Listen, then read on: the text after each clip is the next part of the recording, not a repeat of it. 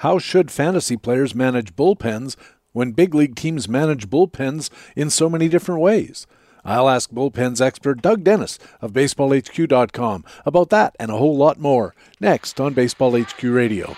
Learn to play the winner's way, 'cause Baseball HQ Radio starts right now. And here's your host from BaseballHQ.com, columnist Patrick Davitt.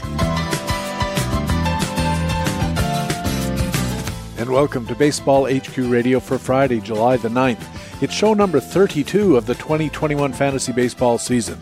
I am Patrick Davitt, your host, and we do have another great Friday full edition for you. We'll have our feature expert interview with Doug Dennis, bullpens columnist at BaseballHQ.com, discussing fantasy bullpen management, the fantasy season's first half in general, some particular closers, and some slumps, pumps, dumps, and jumps among closers. We'll also have our Market Watch player news reports. Harold Nichols has coverage of the National League, including Clayton Kershaw, Sixto Sanchez, and Rowdy Tellez. And Ray Murphy has news from the American League, including Vidal Brujan, Michael Pineda, Yasmani Grandal, and of course our weekly Edward Olivares update. We'll also have our regular commentaries from the expert analysts at BaseballHQ.com, the best fantasy baseball website in the business. In the frequent flyer, Baseball HQ analyst Alex Becky looks at Pittsburgh first baseman Mason Martin. And in extra innings, I'll be talking about rolling out the barrels. It's another big Friday full edition. Thanks for joining us here at Baseball HQ Radio. Hey, what do you say? We're hitting the All-Star break. No better time to talk some baseball.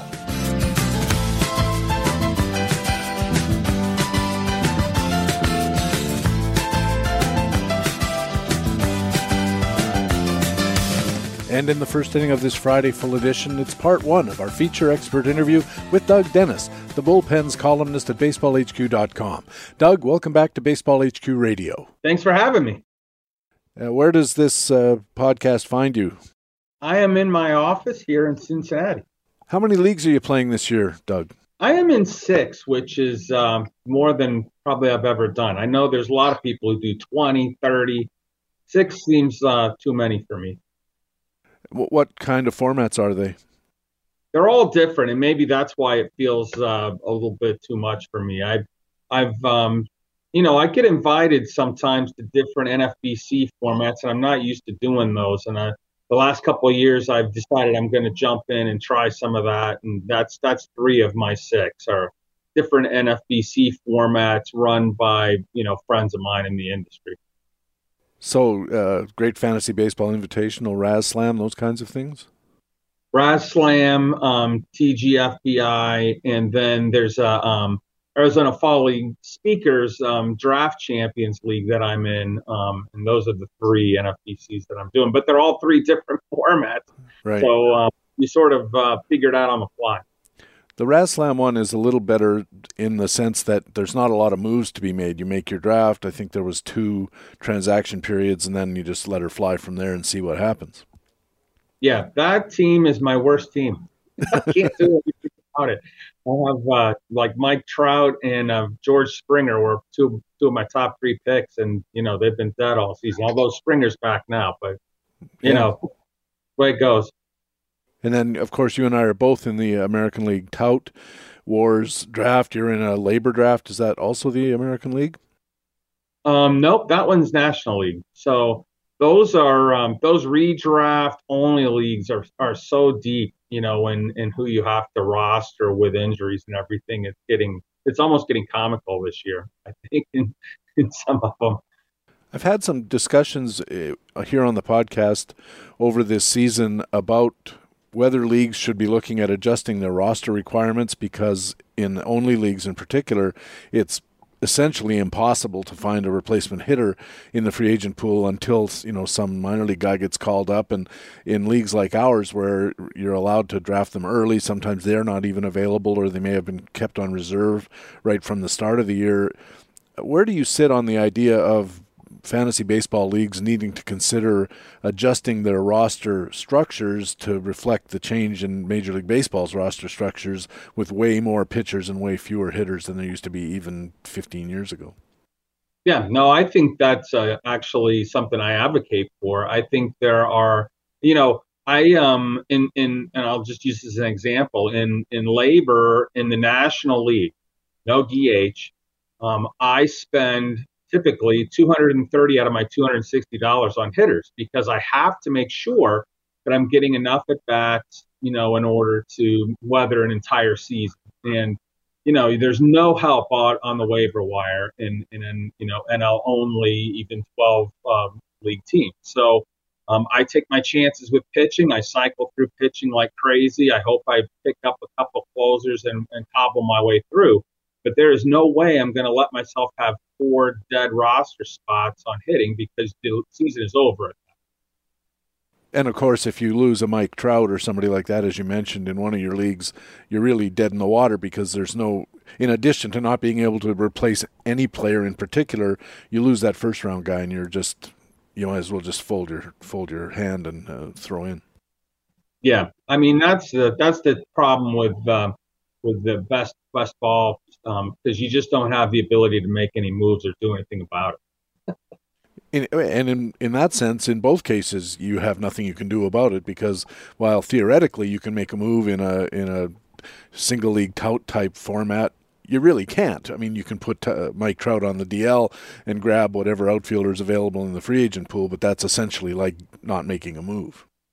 Yeah, you would have to make some kind of trade. I typically don't end up having a Mike Trout because I try to spread the risk. Once we're talking about the fact that you can't find replacements, you really want to spread it out so that, I'd rather have a bunch of $16, $17 guys than a $45 guy who goes out.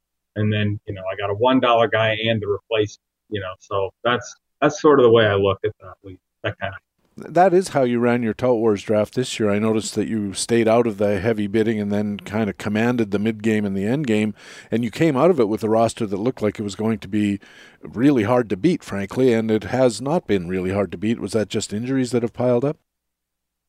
Actually, the hitting did almost exactly what I thought it would.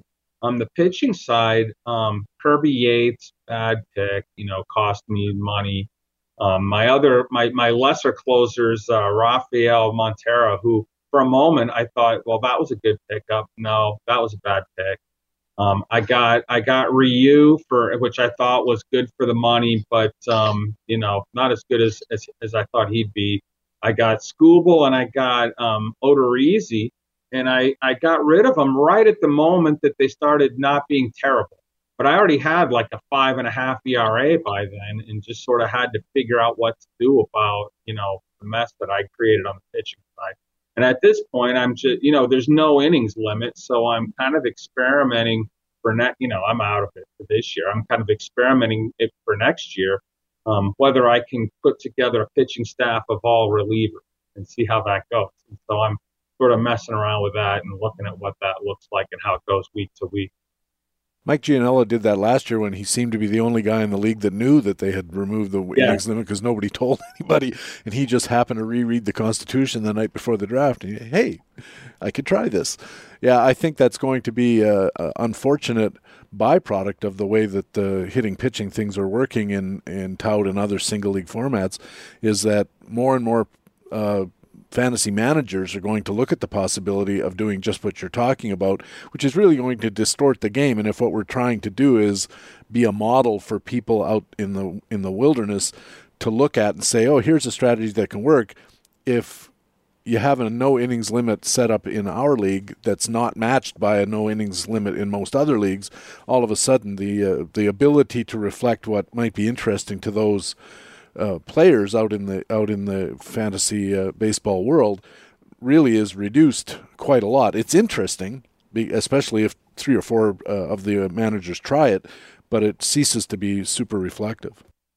Yeah, I would add 2 pitchers instead of 9. I'd make it 11, and I'd take 2 hitters away. I think slot wise, and I think that would change everything. To be more balanced, which is I think what we should do. But again, if we're trying to reflect what's out there, nowadays NFBC kind of dominates, and you need them to make that kind of change, I think, for these kind of leagues to do the same. How do you feel about the idea, though, that experts leagues like Tout and Labor especially Tout, which kind of has in its founding ethos the idea that we need to lead the industry forward into new ideas, for example, on base percentage instead of batting average, which I think is a really good idea and long overdue in many leagues, as well as the idea that you can have a swingman slot, which you can bounce back and forth. I don't think that's been as impactful as they might have thought, but these are things that were sort of proposed at Tout Wars and then gradually found a footing out there in the wild. But it seems like we're not doing enough of that, or maybe we could be doing more of it, is a better way to put it. I think the way that Tout has been doing that is by expanding the number and types of leagues that they have. So instead of just I remember when Tout was just one AL only 12-team league and one NL only, and now I don't know how many leagues there are, but there's all kinds of different, there's something for everybody, in Tout. And so I think that's how they're doing these kinds of things. But I definitely would, be a proponent of 2 more pitchers and 2 fewer hitters, to reflect the current reality of baseball rosters as opposed to the 1980s reality. Yeah, we were talking about this a few weeks ago. I've talked about this a lot with various guests here on the podcast. And one of the proposals that I like is 4 outfielders, which we already have in Tout, because they just made one of the extra position, that swing position, which everybody uses for a hitter anyway, so it's just 1 less outfielder. But I wonder why we couldn't get by with just 1 spare infielder instead of a spare corner and a spare middle. And then take away that swingman position and make it another pitcher, and all of a sudden you are getting closer to that 13-12 kind of balance that major league teams are all using, and we know that. So I think that's something that the good thing about Tout Wars, it's fairly democratic, and at the end of the season they invite us to say, what ideas would you like to float? And I think I'm going to float that idea again this year, but I don't know whether or not it'll go over. There's a lot of tradition to overcome in these things. No, but I think that's right. XFL, for people who don't know, it's a very deep, very involved keeper league. You've won it in the past. Where are you in that cycle of build and compete, and how is your team doing this year?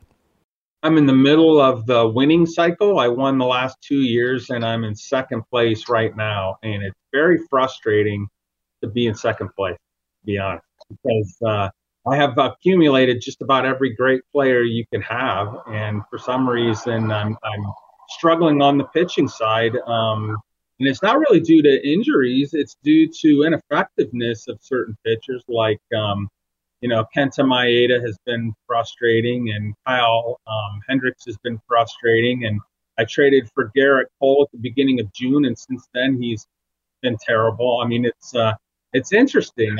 I have Aaron Nola, whose the metrics are terrific, but then he gives up a 3-run bomb every single game. So I'm in second. I'm very frustrated, but I got half a season to figure it out.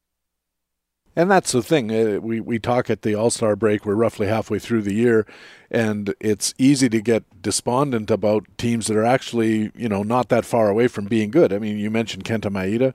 Maybe whatever's been bothering him, they figure it out, and all of a sudden he's good again. Certainly Garrett Cole has the pedigree that you should be satisfied about that. How did you build the competitive team that you have, and how long do you think you're going to be able to maintain it before you have to rejoin the rebuilding cycle? Well, I'm in year 3 of the winning side of it. I think I can go this year and maybe another year, and then we'll see. I mean, our salaries increase by 5 every single year, unless you got them when they were in the minors and hadn't played in the majors at all. And so then it increases by 3 once they hit the majors. So, my players are mostly guys like, I have both, for instance, I have both Tatis Jr. and Acuna Jr., and they're both relatively cheap. So I think I can win, or at least I can compete, for another couple of years. But, building to that, it took probably 4 years to do that. And that, that's 4 years of not winning, which is a long time to just, not win. So it's tricky. And I think people want to jump from building to winning too quickly and often miss that winning cycle altogether. So you have to be patient with it too. I mentioned how deep that league is. It obliges you, if you want to build to be competitive and to be a competitive builder, to really get down into the weeds, because you guys have very, very long minor league lists, and it's not like you sit around and wait for a Wander Franco to show up more or less fully fledged, and then there's a bit of a war to get him to maneuver for position. But you guys are drafting guys in single A, high school. You're drafting Japanese guys who nobody's ever heard of, all that kind of stuff. How labor intensive is all of that, and what do you use for sources, and what do you use to calibrate which of these types of players should be targeted? Yeah. So I actually have a high school player. I have Jaden Fielder, who is Prince Fielder's son, who's a junior in high school. Just to give you an idea. But no, I mean, you just kind of look at everywhere and at everything. I spend a lot of time. I have a subscription to Baseball America and read that. Obviously, I look at all the. It's interesting. HQ has long had a good group of people ever since Derek McCamey, back in the day, putting together materials to help you select between different minor league players for fantasy applications. But there has been an explosion of looking at minor leaguers across fantasy baseball in the last 5 or 6 years, which has made it a lot easier, honestly. The Japanese stuff there's probably 2 or 3 people I know who know about that. But there's a lot more access than there used to be. I mean, I can go online and get a translation and find out, who's pitching or playing well in Japanese leagues myself. So it just takes effort, but I kind of enjoy that part of it. I mean, that's kind of an outcropping of doing all the Arizona Fall League stuff that we've always done, which are mostly just all the blue chip minor leaguers collected in one place. So now, it's an outcropping from that, and it kind of goes from there. But you're right, in the sense that if you wait until someone's in double or triple A, you've missed a chance. Yeah. Of course, every so often a guy will just come out of nowhere in double A and all of a sudden show up, which might pique your interest on a guy that at single A or high A was not interesting to the student body, but I imagine that's relatively unusual to have happen. The other thing about the XFL that probably helps in the building process is, at least my perception is, there's a lot of trading in that league that helps, because there's the whole building versus competing angle that can be exploited by both sides in that equation. How advantageous is it to be able to trade so liberally compared to, say, Tout Wars, where you try to get a trade through and it's often very difficult because it's short term. Nobody wants to be the guy who got beat in a trade. There's a lot of disadvantages to trying to make your way by trading in Tout that it doesn't seem you have in XFL. Yeah, I mean, I think I make as many trades as anybody else in the league, probably more than almost everyone, and it creates a lot of consternation from league mates who are, patiently building but don't like to see, dumping, or people who are kind of giving up this season in hopes of having a better season a few years from now. And I think they hate both ends of it. If I'm dumping, here I have this roster that might get me, 8th place out of 15 teams. I don't care about that. I would rather come in 15th and get players that I can keep that will build towards the future. Well, that's upsetting to teams that are in first, second, third, that then have their part of the, winnings shuffled by a trade I might make. So they're frustrated at that end. And then they're frustrated at the other end if I'm in first and I have all these great players and they're still like third or fourth, but haven't made those trades. So you're almost forced into doing it, I think. And I understand the frustration of teams that aren't doing it, but I also understand why they keep coming in fourth. This is a bone of contention in a lot of keeper leagues, not at the expert level like you guys. I mean, we would expect that because of the way that you play and the experience you have in playing and the purpose that you have in playing in leagues like this, that you're going to be more cold-blooded, shall I say, about making your deals just because you want to improve your team in the way that you see fit. But in home leagues and those kinds of leagues, the whole idea of dumping can really destroy a league. If somebody gets his nose out of joint and then 2 or 3 guys join him and they say, this dumping sucks, and they all leave, and now your 12-team league's a 9-team league and you got to go scramble around for new participants. How can you square that circle for non-expert leagues where guys are just in it to have fun, where you inevitably seem to end up with sharks and minnows? Well, we have that problem even in this league. I mean, we have constant requests for rule changes, and and consider those rule changes, and typically after a lot of rumination end up not having rule changes.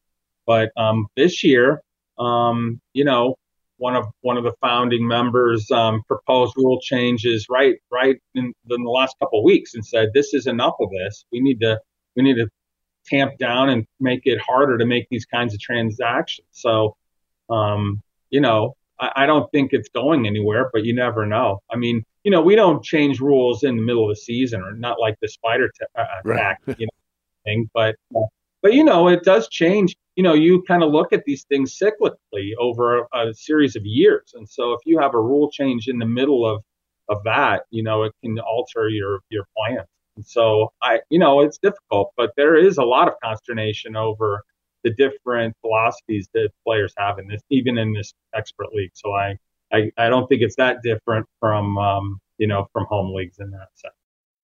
You're listening to Baseball HQ Radio. Patrick Davitt with Doug Dennis from BaseballHQ.com. And Doug, the first half is actually over. I talked about this last week. We hit the 81 game mark more or less last weekend.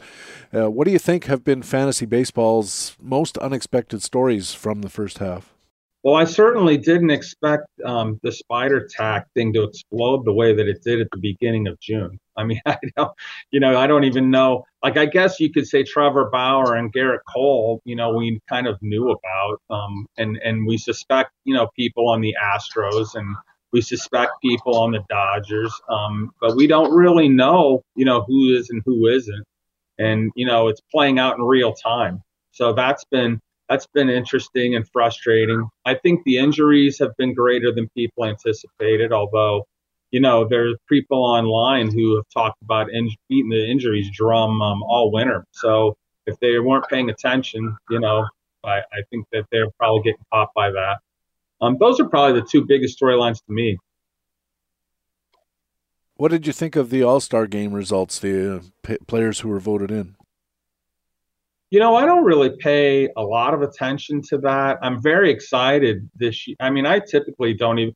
For me, I'm like a player who goes fishing. It's like, thank God I get a break. Yeah. But this year I'm probably going to pay attention, if not just because of Shohei Ohtani.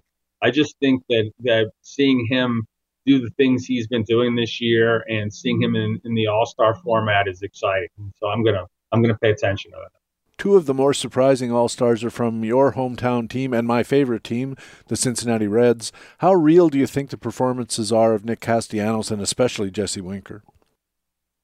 I think Nick Castellanos is exactly what he's been. I mean, he hits, and he hits not just for power, he hits for average. He's situational hitting is good. I mean, he's just a great hitter. I don't think he feels worth a darn, though, and it's difficult to have two fielding challenged outfielders in the corners. If you almost need to have, Andrew Jones in center with those two guys, but they both hit. Winker's much more of an on-base guy than Castellanos, and his power has surprised me this year. I thought he would hit when healthy. And he's had some injury issues in past years. He hasn't had that problem this year, but he's had power this year, and that's been exciting and surprising. And really, those two guys have driven any success the Reds have had, because last year they couldn't hit at all as a team, and this year the team is doing really well at scoring runs. So it's interesting from year to year where the same lineup produces different results. How surprised were you about Adam Frazier making the NL team? It's not that he's undeserving based on his play. I looked him up, and he's fourth in FWAR, the WAR that's figured out by Fangraphs, among National League second basemen, and he's pretty close behind Max Muncy, Jake Cronenworth, and Ozzie Albies. But he plays on such an unheralded, really not good team, and they don't get a lot of national TV exposure. Is this just a case of baseball fans getting something at least partly right, or was there just some big influx of Pirates fans trying to tilt the game a little? I don't know the answer to that, but I was watching the Pirates Braves game last night, and they were giving the Pirates fans credit for making this happen, and they thought he was deserving as well on the broadcast, which I just found kind of interesting because I wouldn't, if you said to me, oh, Adam Frazier made the All-Star team, I'd say he did. Like that's kind of, wow. In what sport? And come up and see what he did, like to get there. But it just sort of reflects a guy who's having a good first half, and you don't have to be on a first place team to make it to the All-Star game. I kind of like stories like that. I'm sure it'll be a thrill for him and his family and friends for him to be there. And, I'm as excited for those kind of personal stories as I am for the Shohei Ohtani. I just don't have to watch those. I can read the story and then go fishing. Speaking of the possibility of ballot box stuffing, Toronto Blue Jays fans managed to get 4 players into the mix, and 3 of them made the team. Of course, Vladimir Guerrero is certainly very deserving, and Semien, I think, is very deserving. But Teoscar Hernandez, by any measure, doesn't seem to be in the top rank of Major League outfielders. He's having an okay year. Don't get me wrong. He missed some time. He's an okay outfielder. He's hitting well. But certainly there are better options than him and, frankly, than Aaron Judge, given what's happened this year. What do you make of the ballot box efforts of a team like Toronto, which has basically an entire country to fall on, even though the country's population is less than, greater L.A.? Well, that's what I picture. I picture some poor guy up on Hudson Bay, voting for Teoscar, and then getting his letter into the little plane that flies off the lake and then, lands in an actual town that then sends the letter in, and it gets to the league office just in time. I mean, that's what I kind of I don't know. The internet may have changed some of that anyway. Yeah, that's my picture. I some guy who's just at a Moose Lodge and he fills it out. All Blue Jays, and then sends it in. Right. Remember, you used to be able to do that, right? They would mail out the ballots, and you'd fill in the little circles and then put it in the mail, and you could send in 25 at a time, I think, back in those days. But, man, that was effort. That was like, the kind of election fixing that goes on, according to some sources, all over the place. But now it's, you click once a day, and it takes you 3 seconds, and if you just remember to do it, I don't know. Do you think that the balance of getting the big stars into the game versus the guys who are playing the best at the time is about right? I think it's messy, but I kind of love it that way. I kind of love that Adam Frazier can be in the game and so can Shohei Ohtani. I like it. I like it that way. I don't think it has to all be, whoever is on their way to the Hall of Fame every darn year, and I also don't think it should be whoever had the hot first half only. I like that you can kind of do it however you want. And, and it's left to fans who really care enough to vote to decide. And I kind of like that too. Ray Murphy, Todd Zola, and I will be going through the first half fantasy awards on All-Star Tuesday. We're going to have a Baseball HQ Radio Roundtable edition. Who would get your vote, do you think, for Fantasy MVP this year as hitter? Oh, gosh. For Fantasy MVP as a hitter? I don't know. I'll tell you who it is on my teams. It's Yuli Gurriel, because I got him for almost nothing on every single team. He's on 5 of my 6 teams. He's the guy I have on the most teams. And I got him almost for free on every one of them. I mean, it's just incredible, and he's having a good year. So he would be my personal guy for sure. How about Fantasy Cy Young? I think even though he was probably the first pitcher picked, the fact that DeGrom is doing, historically great things, it has to be him, right? Like he's probably doubled the value that you had to pay, even though you had to pay a lot. So, I mean, it's one of those Ricky Henderson kind of problems this year with him. And I don't know how the second half plays out, but for the first half, I don't know how you could do better than getting DeGrom, even if you made him the first pick. Especially since so many first picks on the hitting side have really fallen by the wayside. I could have picked DeGrom in TGFBI, and I thought about it, but I instead opted for the safe pick of Mookie Betts, who's last time I checked was around a 7th rounder by dollar value at baseballhq.com. So on the one hand, it seems like a guy like DeGrom is validating the expert advice that pitchers are as safe as hitters, or perhaps even better in the early rounds.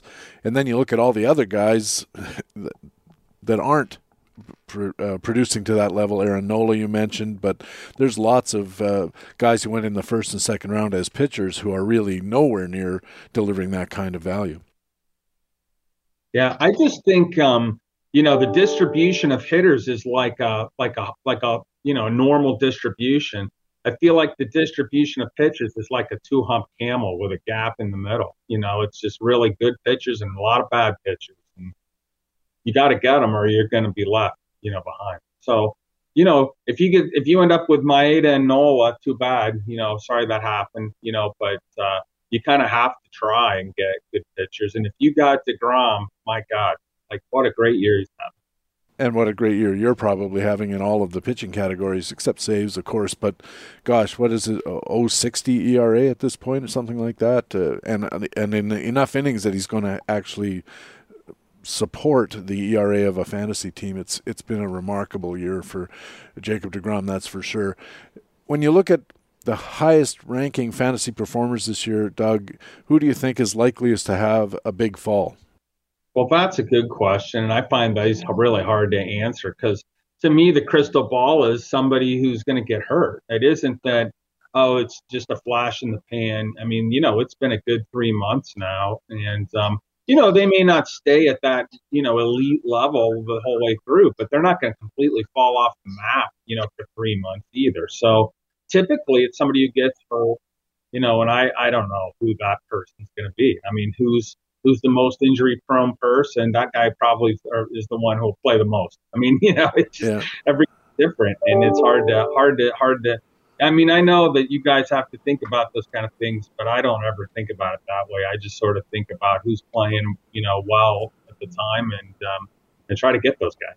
Which low performer so far, disappointment, which we could say, do you think might have the biggest jump up? Who's the underperformer that you like the most? The guy I like the most who is really just not doing well, honestly, is Nola. Nola's not hurt. His strikeouts to walks are terrific. He just keeps getting hit with a home run seemingly every game that has with runners on base. It's just bad luck for the most part. And maybe it's just going to be the kind of year he has. But his ERA is like about 4.5. There's no way that he's going to have 4.5 at the end of the year. It'll be better. I hope so. I have Aaron Nola in a few spots as well, and I would trade for him in leagues that would allow me to trade for him, but the only league I play in that allows trading is American League Tout, so not going to happen. Unless he gets traded. Well, Doug, this has really been interesting so far. Let's take a break. We'll have our National and American League news reports with Harold Nichols and Ray Murphy, and then we'll come back and pick up where we left off. Sounds good. Doug Dennis is the Bullpens columnist at BaseballHQ.com, and he'll be back a little later on in the show. Coming up, we have our Market Watch player news reports, Nick with the National League News, Ray with the AL, next on Baseball HQ Radio. But right now, going to take a quick second to let you know about how you can get yourself a competitive edge for 2022 and have a ton of fun doing it. Yes, it's First Pitch Arizona. We're back in person for the 26th edition of Baseball HQ's signature fantasy baseball getaway. It's October 14th through 17th at the Sheraton Mesa Wrigleyville West in beautiful Mesa, Arizona. First Pitch Arizona is 3 full days packed with seminars, scouting, and socializing, all within the cozy confines of Arizona Fall League baseball. At First Pitch, you can pick the brains of the nation's top fantasy baseball analysts. You can participate in fun and challenging fantasy workshops, drafts, and contests. You can benefit from a weekend's worth of seminars covering scouting, sabermetrics, and strategy, and full of insights. And you can see the brightest rising stars from the minor leagues in the Arizona Fall League. Now, we're still waiting on confirmation of when the league is going to start and who's going to be in it, but you can count on having the best seat in the stadium. In 2019 alone, we saw current big leaguers like Jonathan India, Vidal Brujan, and Alec Boehm. And going back over the years, I can remember seeing Mike Trout and Bryce Harper hitting back-to-back in the same batting order, Nate Pearson firing 100-mile-an-hour seeds, Andrew McCutchen running down every fly ball in the southwestern United States and hitting 2 triples in one game, Vladimir Guerrero Jr. hitting a line drive with a 225-mile-an-hour exit velocity right through the left field fence, Jazz Chisholm, I saw Luis Robert, Cavan Biggio, Brian Reynolds, and Victor Robles not running out an infield pop-up and getting pulled from the game. I never drafted Victor Robles, and I'm glad of it. And of course, the Vladimir Guerrero thing might have been a slight exaggeration. Your registration includes tickets to those Arizona Fall League ball games. Again, that's still pending. Ron Chandler's 2022 baseball forecaster, the Baseball HQ 2022 minor league baseball analyst, a Thursday evening welcome reception where you can hobnob with the experts and your fellow attendees. There's a free Saturday lunch event, free hot buffet breakfast for guests at the host hotel, many opportunities to shower praise on any Baseball HQ radio host who happens to be present, and all kinds of handouts, instant freebies, and prizes. Not to mention just about as many AFL foul balls as you want to run after. The First Pitch Arizona webpage is up and running. For all the latest updates and other details about First Pitch Arizona 2021, go to baseballhq.com/first-pitch-arizona, or just go to the right-hand side of the baseballhq.com homepage and click on the big orange logo. That First Pitch Arizona page has all the early registration discounts, hotel discounts, and a special Ray Murphy beer discount, where Ray will buy you a beer anytime you go up to him and tell him how much you like Baseball HQ Radio. Okay, just kidding. I'd love for you to go and tell Ray how much you like the podcast, but he won't be buying you a beer for doing it. And just so we're clear, neither will I. But free beer or no free beer, previous attendees call it the best weekend of the year. We just call it First Pitch Arizona, and we'll see you there. Baseball HQ Radio.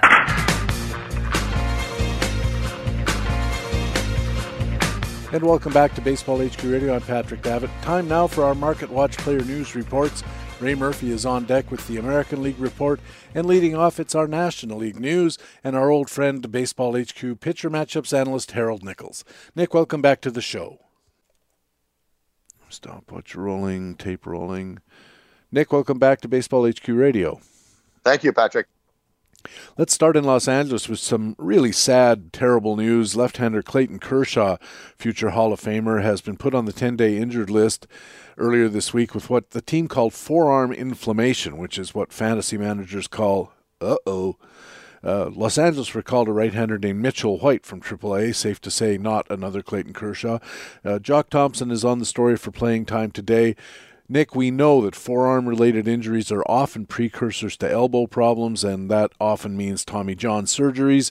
I don't want to go down that rabbit hole right now based on the limited medical information we do have, but what can we do with Clayton Kershaw? Well, no immediate word given as to the potential severity of this, but it's obviously not good, especially given the way the LA rotation has been thinned out by injuries and by Trevor Bauer's downtime. The Dodgers are down to 3 available starting pitchers between now and the All-Star break. They'll likely go with bullpen games, and they've been relatively successful doing that so far this year. But their pitching issues are mounting, and now the Dodgers are more likely than ever to pursue some help before the trade deadline, July 31st. We'll keep visiting this. We'll keep looking at it and see how things go after the All-Star break, but I'm sure we'll have a lot more news out of Los Angeles as things progress. I was just thinking that, boy, it wouldn't be bad to have a crystal ball of some kind, Nick, and know who is going to get any kind of rotation slot in Los Angeles, because notwithstanding their current pitching difficulties, this is a really good, strong team with a good overall roster, a good overall bullpen. I would not mind knowing who that next starter is going to be, even if on the surface he might not look like such a tremendous pitcher. Yeah, I think you're right on that. If you get any word as to who they may be pursuing, who they might be bringing up from the minor leagues, those are the kind of people you might want to pick up, especially if they're on your waiver wire. And the chances are they probably might be floating around in the other league if you're in a National League only situation. But for right now, you're looking down the line, maybe David Price? Possibly. That's a possibility. I mean, at this point, the Dodgers aren't looking for any kind of a multi-season solution. They'll take anybody they can get to help them get through this season. And I've heard some talk about a guy named Josiah Gray. I think he's a Dodgers prospect who might figure into things. Yes, that's a possibility as well. And I certainly someone to look at and keep your eye on over these next few weeks. I know he was considered a fairly high upside prospect by BaseballHQ.com. Spent last year at the Dodgers alternate site, so you missed that development time and all of that kind of stuff. But apparently good pitches, fastball, slider, changeup that maybe needs some work. But keep an eye on Josiah Gray, and maybe, if your league rules allow it, get him before the getting's good. Very definitely. If you've got a roster spot, that's someone you should tuck away. In Miami, unfortunately, there's no doubt about the health of right-hander Sixto Sanchez. He had been experiencing soreness in the back of his right shoulder all season. Finally, the Marlins, after trying rehab and physiotherapy and what have you, gave him an MRI, and they said he's got a small tear in the posterior capsule of his throwing shoulder. He's going to have season-ending surgery to fix it. The team hopes he'll be ready for spring training next season. Phil Hertz covered this story for Playing Time today. What happens with the Miami rotation now that Sixto Sanchez is for sure not going to be part of it in 2021? Not too much immediate effect since Sanchez hasn't pitched all year, but certainly a blow to fantasy managers who hope to see him this season if they had him on the roster. For the last while, the Marlins have been using a four-man rotation. Sandy Alcantara, Trevor Rogers, Pablo Lopez, Zach Thompson, making use of off days. And all four of those pitchers have ERAs under 3 and whip ratios under 1.10. Thompson has been pitching in place of Cody Poteet, who's now in the IL. They've also used Jordan Holloway and Ross Detweiler as openers, piggybacking each other, and then a cast of thousands after them. So it looks like there's not going to be an immediate fifth starter in Miami? I think certainly not right away. I think we'll have to wait again and see how things play out as the trade deadline approaches. In Milwaukee, the Brewers made a trade for Toronto DH first baseman Rowdy Tellez, sending right-handers Trevor Richards and Bowden Francis north of the border. Tom Kephart covered the story for Playing Time today. I'll be checking in with Ray Murphy about the role Richards might play in Toronto when we get to our American League News report.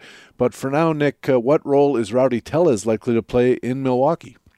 Tellez is likely to see opportunity for occasional first base starts, especially versus right-handed pitching, with Dan Vogelbach on the IL for at least the next 5 weeks and Keston Hiura having been sent back to the minors.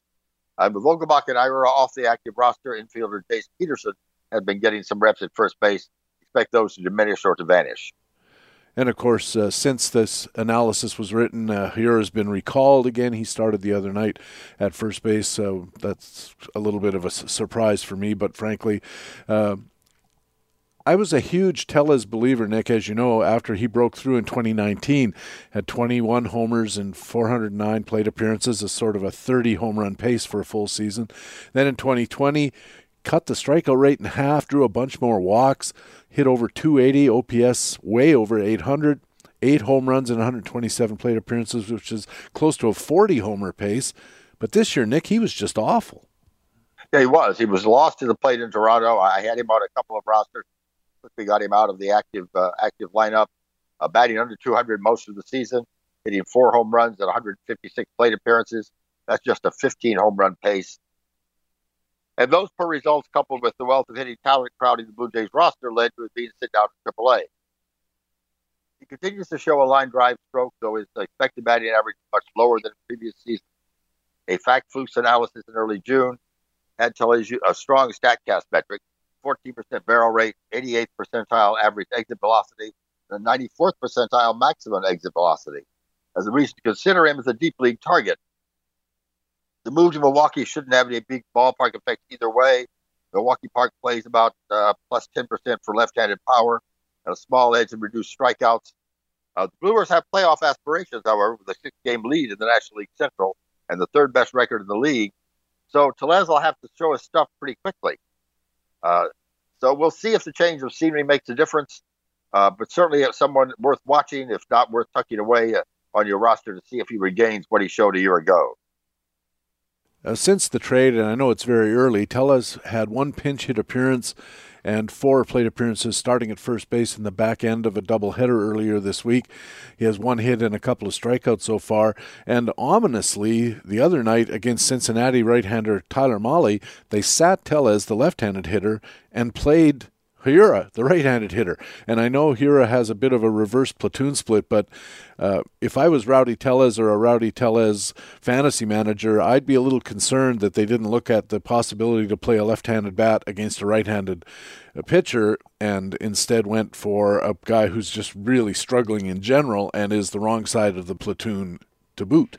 Right. Certainly that doesn't bode well for Tellez's immediate playing time. And maybe at this point they have some faith still in Hura and want to see what he can do. Maybe they had some inside information as to earlier batting appearances against that pitcher.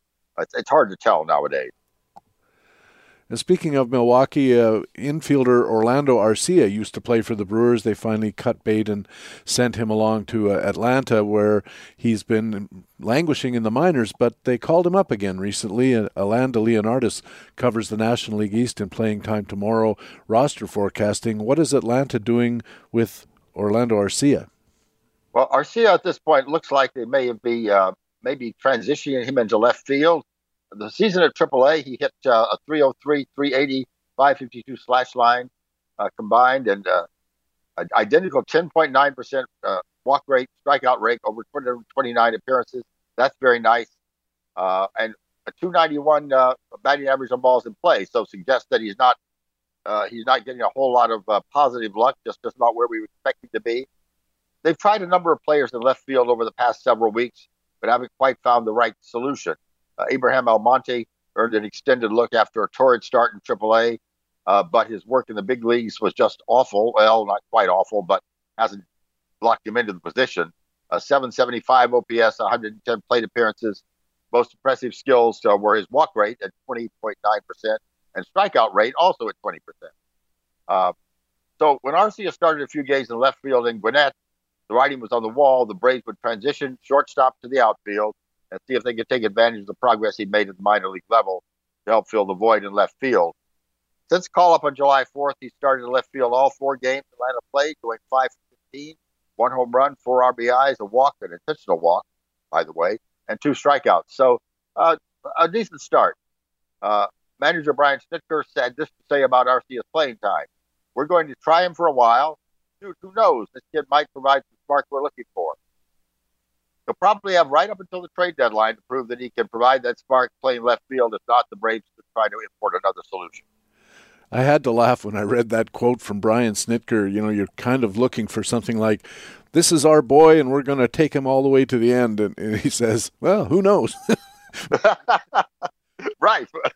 Give it a shot, you know. And in fact, they probably need to check his defense in left field as well. He started just a few games before being brought up. And that's another thing certainly they need to look at is the transition to the outfield going to work.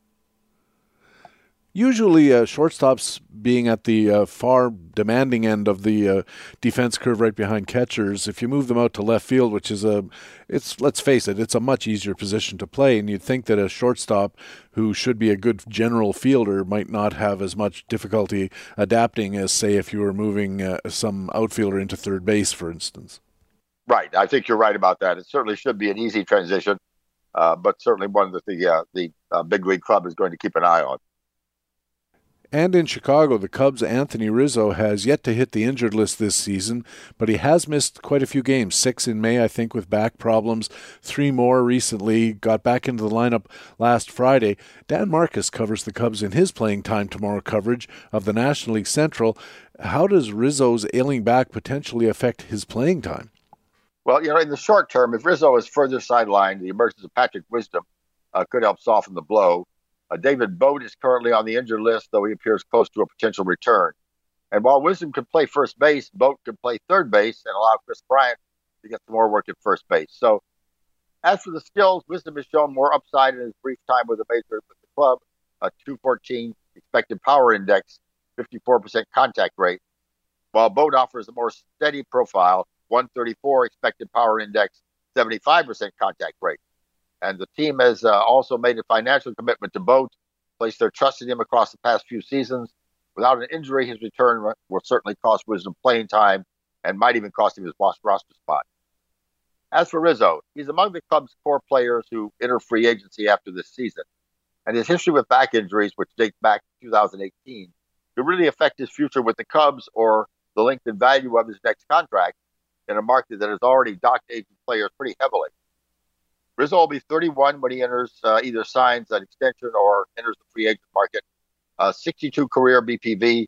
His skills have gently dipped in the last 2 seasons, 45 and 55 BPV after posting no mark under 68 since the 2013 campaign. So Rizzo could become the next veteran to earn a relatively disappointing contract in the open market. His chances of matching the deal earned by Paul Goldschmidt in St. Louis or Eric Hosmer in San Diego, those could be in jeopardy with the back issue. And getting us back to the fantasy aspects of this, BaseballHQ.com is a little more confident, I think, than perhaps this analysis would suggest. We're projecting a sort of a low $20 5x5 value for the rest of the season with 12 homers, a .275 batting average. Traditional what we'd expect from Anthony Rizzo. So I guess the question here, Nick, for anybody who's looking at Anthony Rizzo, especially in leagues where you can trade and you're thinking, should I trade him away? Should I trade to acquire him? Can I play this to my advantage? Somehow is just how confident do you feel that this back injury is going to not be an ongoing problem for the entire rest of the season? Yeah, I think that's the question. I mean, as an older guy myself with back problems, those things can really, really hamper you on the baseball field. And so I always get a little scared when one of my guys goes out with a back problem. You never know how long that's going to last. So it's certainly something to keep an eye on. If you could sell high on Rizzo with someone who doesn't worry about the back problem, it might be worth doing. Well, someone offered you to me in a fantasy trade, and now that you've told me about this back issue, I don't think I'm going to go for it. Yeah, I think so. There you go. And as a fellow with back problems of my own, I can empathize with everybody who has them.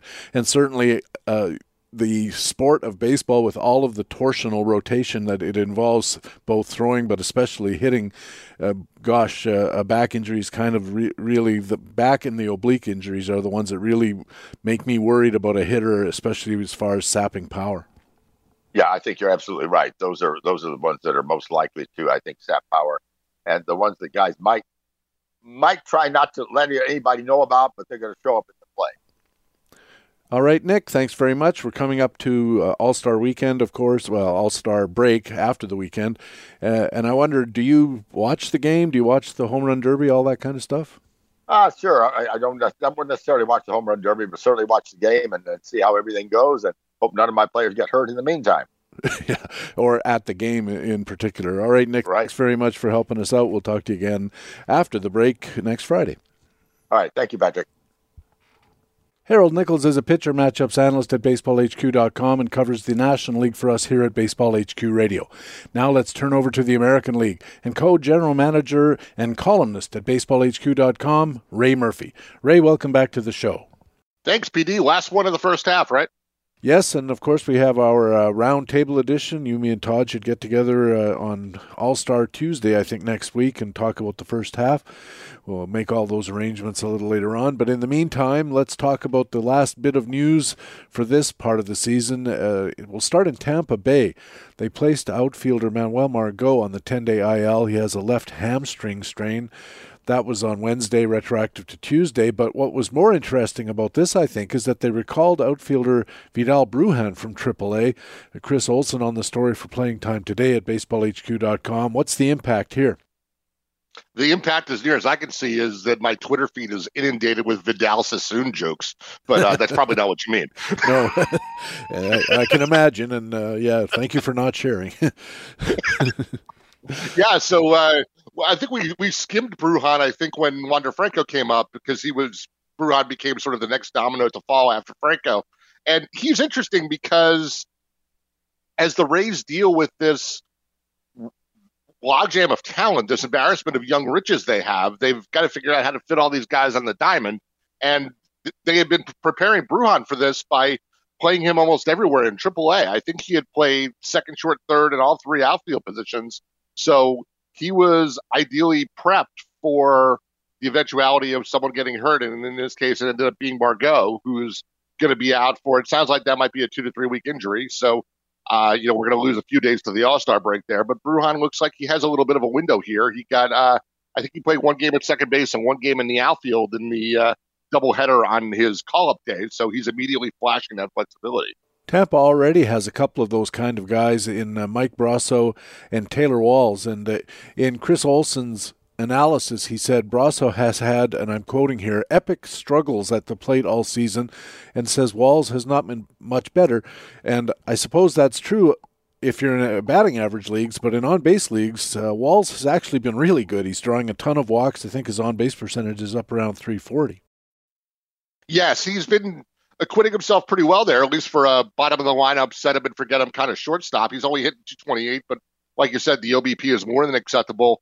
And it seems like he's the of this group of young Rays, he's the natural shortstop defender. So that's also, I'm not saying he's Andrelton Simmons, but he's the reliable glove, and the combination of the glove and the OBP is going to keep getting him at least semi-regular work, it looks like. In that first game that you mentioned with Brujan, it was a doubleheader, and the Rays, when they lost Margot, also had to replace their leadoff hitter, and they went with Brandon Lau, whose on-base percentage is just barely over 300, and I wonder if maybe they're going to take a look at Brujan, or if they've got Franco in a RBI position, but I wonder if Taylor Walls might sneak up into a leadoff position and maybe have a little more chance to flash some of the speed that he's also known for. I think there's certainly a possibility of that. The other guy that comes to mind for me is Ji-Man Choi, who's got a 380-something OBP, and I know we've seen him in the leadoff spot from time to time in the past. Obviously, that doesn't exactly set up the hit and run or anything like that when Ji-Man Choi gets on first base. But, the Rays have shown the ability to be the willingness to be flexible with the lineup, so I would imagine we will continue to see that. But Walls could easily be part of that rotation or on a spot basis toward the top of the order. Yeah, with Choi in there, I think it would be more like hit and plod as a tactical method.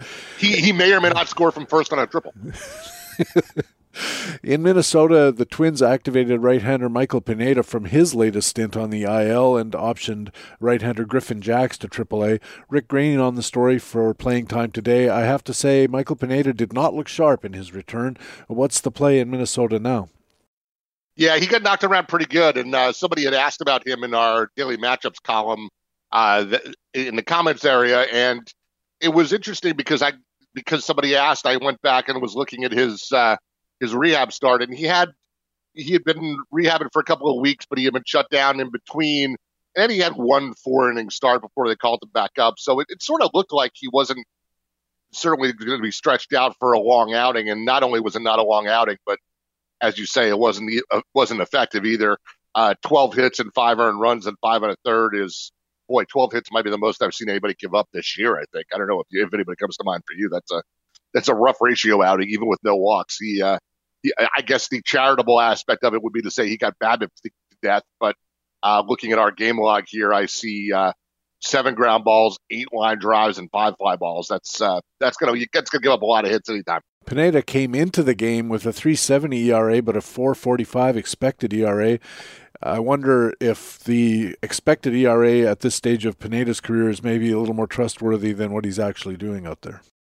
I was going to say the same thing when I pulled up his player card this morning. I feel like we've been saying since his Yankee prospect days or since his Mariner days that he deserves better luck here with 15 walks and 55 strikeouts in 61 innings. I mean, that's a pretty good ratio for sure. With our new metrics of percent-based metrics, that's 6% walk rate, 21% strikeout for a 16% K-minus BB. For a starting pitcher, that'll play.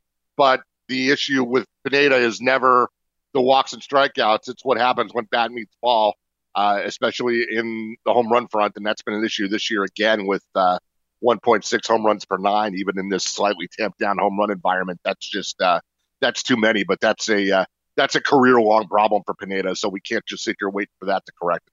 You will get old and gray waiting for that. And we should point out that the outing that he had with the 5 runs in 5 innings has raised his ERA over 4. It now sits at 4.11, a 124 whip. These are not outstanding numbers of the kind I think that most people who rostered Michael Pineda in their drafts this year were hoping for a little better than that. No, that's for sure. And it's interesting because, it's getting late in his career. Pineda's, the one-time Uber prospect is now 32. It's getting a little late and unreasonable to expect someone to learn new tricks. But, with the Twins fading out of the race, I do wonder if Pineda goes in the trade block and if some other team can figure out a different way to use him or a different way to adjust his pitch mix or something to try to get the results more in line with the skills, because some of the skills have always been there, but they've almost never translated to results. And, of course, should Pineda get traded away, Griffin Jacks, the guy who got sent down to AAA, could return and maybe be somebody worth looking at. Yeah, one has to imagine that in general, the August and September in Minnesota are going to be the old tagline of "Bring your kids to see our kids," and it's going to be a wholesale youth movement for a couple of months while the Twins try to figure out how to reload for 22. And yes, Jacks can certainly be part of that. I would imagine we will see him on August 1st, if not before. In Chicago, the White Sox placed catcher Yasmani Grandal on the 10-day IL on Tuesday. He's got a torn tendon in his knee, and they recalled a catcher named Sebi Zavala from the minors. Grandal, they say, should miss 4 to 6 weeks. Rick Green covering the story for Playing Time today. Another multiple-week injury for the beleaguered White Sox. What's going to happen with the playing time on this occasion? Yeah, that's a tough one for sure. Grandal, we were talking about OBP guys earlier. Grandal was only hitting 188, but had a 388 OBP with 14 home runs. So he was, a fixture in the middle of that lineup behind Jose Abreu. And this is the other thing that was so great about this fit when the White Sox picked him up is, he was the token left-handed bat in the middle of this lineup. It's otherwise very right-handed. So, as you say, it's been a real tough stretch of injuries all season long for the White Sox, and this just gets worse. If there's good news here, it's good news if you're a Zach Collins fan. He's going to pick up the bulk of the playing time. He's also left-handed. He also has a little batting average, but brings a reasonable OBP to the table. He's got a 12% walk rate that goes with a 63% contact rate. So he's got 2 of the 3 outcomes down. The problem is he's only got 3 home runs. So the third true outcome that we really like is a little bit lacking. But we'll see what happens with a little more exposure to playing time. This was a former top prospect who knocked around and is now a bat first catcher. We were always more enticed by the bat than the defensive prowess, but we're going to get 4 to 6 weeks to look at him as probably the lead guy and see what he can do here. Also in Chicago, a tale of 2 Adams as the White Sox activated outfielder Adam Engel from the 10-day IL and designated outfielder Adam Eaton for assignment, all on Wednesday. Rick Green again for Playing Time today. Is this the last we're going to hear from Adam Eaton, do you think? It's interesting. It seems like he's been around forever, and yet he's, only 32, so maybe not. But the skills have been atrophying for a while. He's not the same skill profile when he first came up, ironically, with the White Sox years ago, when he was an everyday guy who had double-digit power and speed and a nice contact rate that really sort of was a stat sheet filler, a potential 5-category contributor in an age where we didn't have a lot of those. But, that's really tailed off. And in particular, the contact rate has held up, but, the hard contact has deteriorated. That's now below average. And, who knows if he's healthy or, there's certainly been a litany of injuries in his career, and maybe some time off or maybe a healthy offseason gets him, non-roster invite to camp somewhere next year. And we see a flash of the better version of Adam Eaton. But, I'm not willing to say he's gone for good, but I think it's fair to say his best days are behind him at this point. Meanwhile, you've got guys like Brian Goodwin, Billy Hamilton, Leury Garcia, Gavin Sheets, and even Danny Mendick, who could play outfield with the whole situation being as unruly as it is. And the recommendation from Rick Green is not the one you might expect. Yeah, it's interesting because, it's a little bit unusual to have teams giving away, or freely giving up talent like this. And, in Eaton, Eaton's obviously struggled, but the move to get rid of him is kind of a vote of confidence in all of these guys, right? Yep. And Andrew Vaughn and, we've talked about Leury Garcia before, moving back and forth between second base and the outfield, and Engel is the one who forces this move by coming off the DL. And we talked about Engel the first time he came off the DL a couple of weeks ago, where there's a batting average downside there, but there's power and speed. Goodwin's another guy who hits from the left side, which, as we mentioned, this lineup needs. And Lewis Robert isn't that far away as he gets into a rehab assignment too. So, the White Sox have clearly made a determination that they have enough options here to hold the fort without Eaton being around. They're kind of in that awkward place where they might have a default pass into the playoffs, but not a team good enough to be competitive in the playoffs.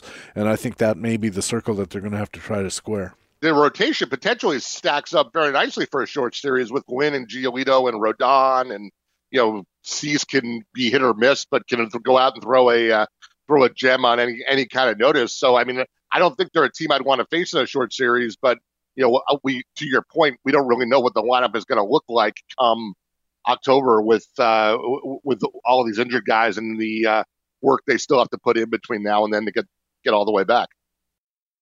I'm very interested to see what Chicago is going to do, we'll put it that way, as the season unfolds and what they do, especially at the trading deadline. Over to Kansas City, Ray, and should have a drum roll here or some kind of musical bed or something. It's Edward Olivares' time again. He's been sent back down to AAA because the Royals activated Andrew Benintendi from the 10-day IL with that rib problem.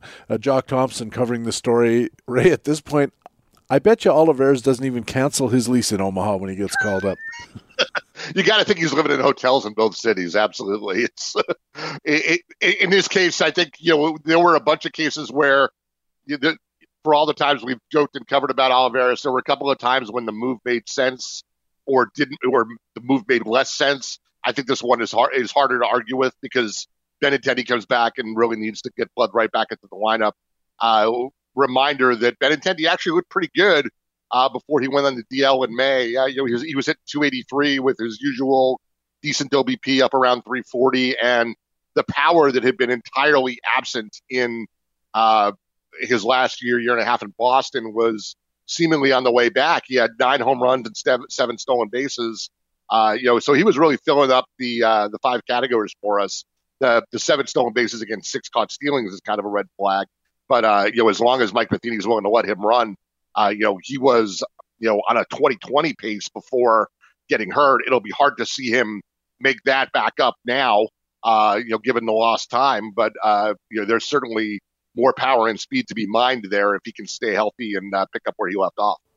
Now, Jock Thompson pointed out that this seems like a rather quick turnaround for a rib fracture that began in mid-June. So what is it, barely a month, a little more than that, not even a month, I guess, 3 weeks to get better from a rib fracture. I mean, I've had rib injuries, not fractures before, and it just seems like that's a very short time to get back out and start rotating your body in the way you have to swing a baseball bat. Yeah, it'll be something to keep an eye on, but it's one of those things where theoretically they didn't have to activate him right away. If they wanted to give him another week and use the All-Star break, I mean, he must be good to go because it would just be malpractice to activate him for 3 or 4 or 5 games when he could have gotten 4 more days off, and he's only going to play 4 games out of 10. Maybe they think this is a good way to, get him 4 or 5 games in and get him shut down for a few more days to rest it up. But I gotta believe that they know what they're doing. But those are famous last words, right? Especially in Kansas City. Speaking of Boston, the Red Sox activated infielder Christian Arroyo from the 10-day IL and sent infielder Michael Chavis back to AAA.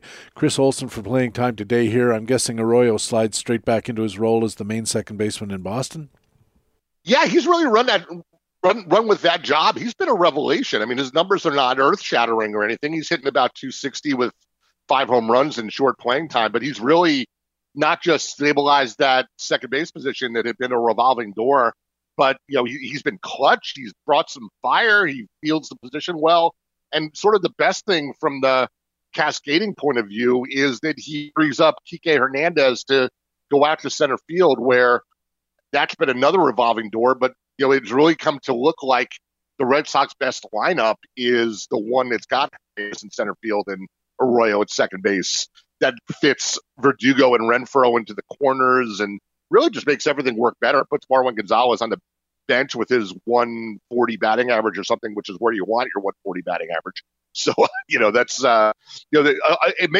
Arroyo returning really makes a lot of the other pieces on this team fit together nicely. What do we make in the meantime of Michael Chavis? At one time, there was a lot of hope and promise that he might be a worthwhile major leaguer and a fantasy contributor, but it just seems like he just can't get the bat on the ball often enough to be what we hoped he could be.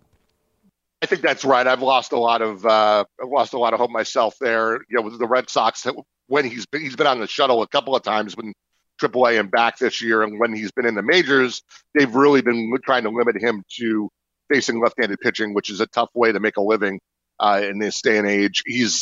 When he's in AAA, he's doing a little bit better, but he's still striking out, just about 30% of the time down there, and that's not completely disqualifying, but you got to hit better things have to happen in the 70% of the time when you put the ball in play if you're going to strike out 30% of the time. And Chavis has really struggled, especially against righty-handed pitching in the big leagues, and hasn't shown a heck of a lot of signs of solving that problem. And he's kind of not young enough to be patient with anymore. So he's 25, which is not old enough to write off, but he's had, almost a full season's worth of at-bats in his career now with a 64% contact rate in the majors, which really isn't going to get it done. So I don't know that the Red Sox would get much for him if they put him on the table at the trade deadline, but I wouldn't be surprised if he is a throw-in or an additional sweetener into a trade for somebody else this month who is rebuilding and wants to take a look at them for themselves.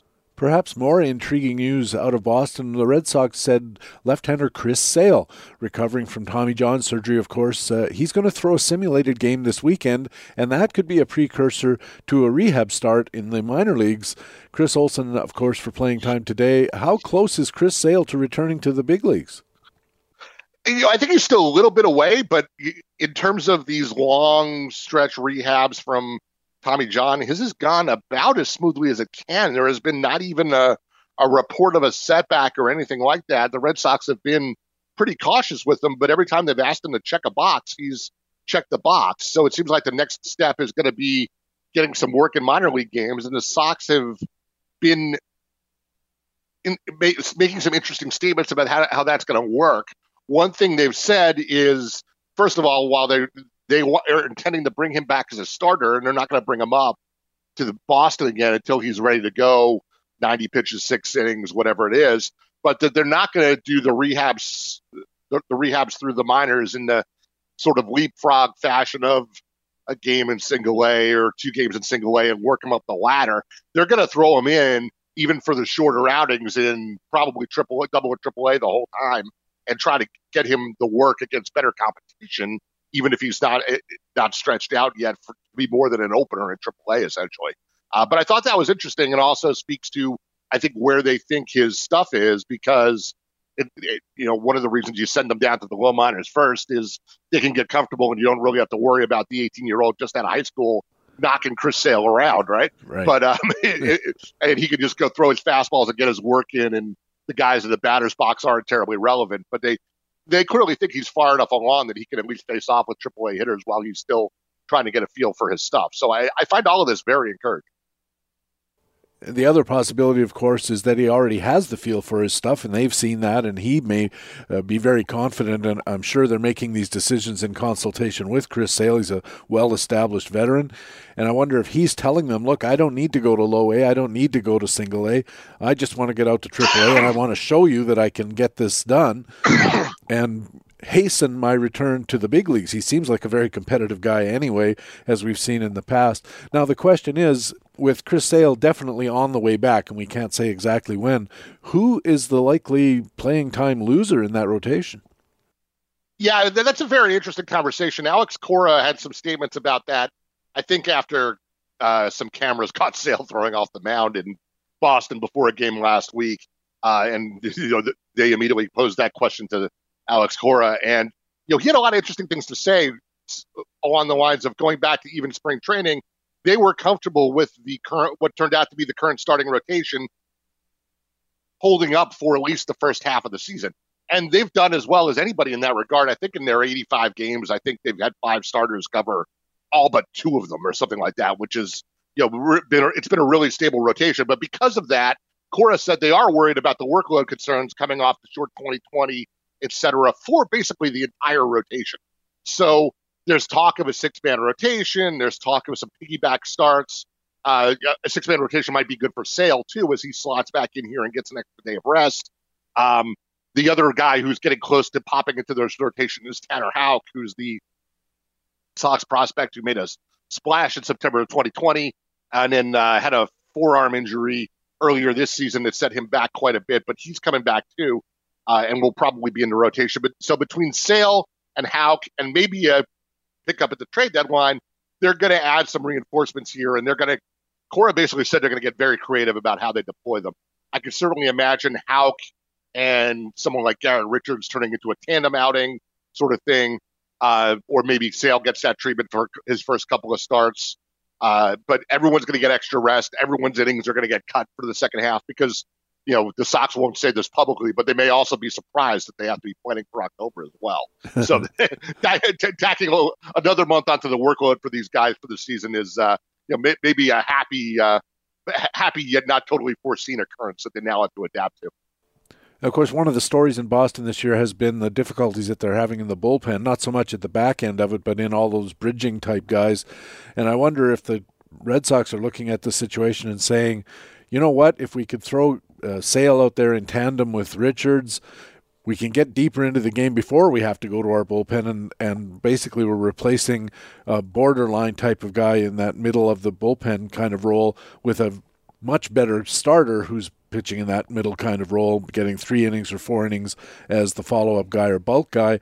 And they have guys like, mentioned Garrett Richards, maybe Martin Perez, Tanner Houck. All of these guys seem like they're better than the pitchers they would be replacing. And if the Red Sox were willing to be a little ambitious as far as their planning with the use of these guys, they could short-circuit the need to go and troll around on the trade wires and give something up to get a quality reliever through the trade waves. Yeah, it's a great point. And the Sox have a bunch of guys who are kind of able to do that. Garrett Whitlock's been a revelation, the Rule 5 guy out of the pen, who is that kind of multi-inning reliever and has been exceptional in that role. Matt Andriese has also filled that role with varying degrees of effectiveness too. If you went to having a tier of the team like Andriese and Whitlock, and maybe you take Garrett Richards and put him into a 2-3 inning relief role and let him just air it out without having to necessarily have a great feel for his breaking stuff, and use Houck that way. Yeah, you could get to the point where you have a crew of starters who you don't necessarily ask as much of, and then you've got sort of a 2-inning reliever lined up for most days, and then you can go right to Ottavino or Barnes or the back end guys after that if all works out and you have the lead that night. So obviously the downside of that is all those guys chew up roster spots, and it's always tough to figure out how to use 13 guys. But hey, we're not that far off from September, and all those pressures get eased then. So right. I would imagine you'll see a revolving door in the bullpen until rosters expand. In Toronto, they finally said goodbye to Rowdy Tellez, who basically ran out of room when the George Springer acquisition, and they thought maybe he could be the token left-hander in that lineup, but he was just terrible. He couldn't hit at all. He was striking out a ton. They moved him to Milwaukee, and more importantly, they got back Trevor Richards in the deal. It's the second time that Trevor Richards has moved this year. Are you expecting Trevor Richards to immediately assume a fairly prominent role in that Toronto bullpen? Toronto bullpen has been such a sieve that he almost has to, because no one out there has been able to stay healthy and or effective for more than a couple of weeks at a time. And Richards really seems to have figured something out in Milwaukee since the trade. He wasn't really good in Tampa, at least by outward numbers, but his walk and strikeout numbers were quite good. But he had a good month in June with a 1.19 ERA. His xERA was a fair bit worse. He's always been a fly ball guy, which is going to be a little bit dangerous in Buffalo and or Toronto or wherever the Jays play. But, he's been pretty effective out of the bullpen of late. And yeah, I think the Jays are going to run him out there because as long as he's healthy, he's better than what they have. Or if he's healthy, he's better than what they have because he's not on the IL. So they've had such a problem there that, clearly they targeted getting rid of Tellez to get somebody who could help them out a little bit there. And finally, Jock Thompson's Playing Time Tomorrow article this week covers the American League West as usual, and he starts the process of reading the tea leaves about possible trade action, focusing the attention first on Texas. Obviously, they're going to be in the seller's market. They're going nowhere fast. They have 3 guys they could potentially trade out, and Jock says the most notable of these, the very surprising starter Kyle Gibson. What is the likelihood that Gibson gets traded? I think very high. You could disagree, but what happens in the rotation if they do? Yeah, really interesting to start thinking about these things. This is kind of what we do in July. I used to do it in the speculator space, and now the Playing Time Tomorrow guys do a little bit of this. And obviously they're closer to their teams, so it's always good to get their insights. Gibson certainly bubbles to the top of the list. He's been remarkable this year. He got knocked around on opening day, but I think he's only allowed 2 runs just once in 15 starts since then. Just really consistent, and maybe not the kind of guy that you want to plug into a rotation in a playoff game, but for somebody who's in a playoff race and trying to lengthen their rotation, you can certainly see where the appeal is. As far as who would replace him in the Texas rotation, Jock pointed to John King, who's a lefty who's been pretty effective out of the multi-inning relief role in that pen, with a 3.52 ERA and a 3.49 expected ERA, about 3.5 strikeouts for every walk, and a 57% ground ball rate. All of that'll play. And let's not forget that we've seen the Rangers go this route before this year. Colby Allard was sort of in that multi-inning relief role with some effectiveness before transitioning to the rotation. And, so this sort of seems like a path the Rangers want to navigate. It's one of the ways they've been managing the workloads for their young starters. So they may give King a 2-month look at the rotation to see if that's a role that they can count on him for in 2022 and beyond. I was thinking about it, and when you look at Gibson, his salary for next year, he's signed through next year, it's only $7 million, which to normal people sounds like a great amount of money, but in the world of baseball, weird as it is, it's not really that great of an amount of money. Certainly would be classed as affordable, especially if he's pitching like this. Do you think Texas sees their window of opportunity so far down the road that Gibson can't help them next year? And if so, that seems to add to his appeal to a potential acquiring team, because you're not just getting him for this year's stretch run, you're getting him for this year and next year, which could really shore up the hopes and dreams of any team that thinks it's going to have a longer window of opportunity more currently. That's right, and I think that probably affects which teams the Rangers end up talking to about him. For instance, in division deals are always rough, and like you say, the Rangers have to figure out their own calculus of whether they think they can be better in 2022 or if their window is further out. But for instance, Jock and I were going back and forth about the Angels the other night. And if you look at the Angels rotation, not just whether it needs to be shored up now, the Angels are only 500 right now and probably on the edges of the playoff picture at best. But if you project out to 2022 in their rotation, they're going to have Ohtani back, and Griffin Canning got sent to the minors, but he's probably still part of their rotation going forward. But after that, they basically have nothing on the books. Andrew Heaney becomes a free agent after this year. Dylan Bundy, too. Alex Cobb as well. Jose Quintana as well. So they're losing like 4/5 of their rotation. So if the Angels wanted to do sort of a now and later kind of trade, and get somebody to boost their rotation right now, but also fill one of 3 or 4 spots they're projected to have open for next year, somebody like Gibson makes a heck of a lot of sense. That's just one example. There are probably other teams in that picture as well. But sure, that changes what the Rangers are going to ask for in return. But for the Angels to get some coverage for both now and later, there might be a match out there, and those are the conversations that assistant GMs and interns and water boys are having on cell phone and text conversations all over the game right now, right? I'm sure they are, yes. And you mentioned the Angels. Jock talked about them in the sense that he wasn't sure, and he's an Angels guy down there in Southern California. He isn't sure if the Angels are going to be buyers or sellers because they're on that cusp, as you suggested.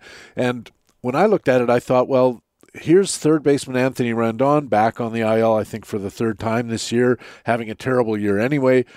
So if they look at that, and they think to themselves, between him, Trout will be coming back, but probably won't be contributing, at least with the stolen bases in the way he has. They might not want to really push Shohei Ohtani down to the end of the season if they have nothing to win by doing so.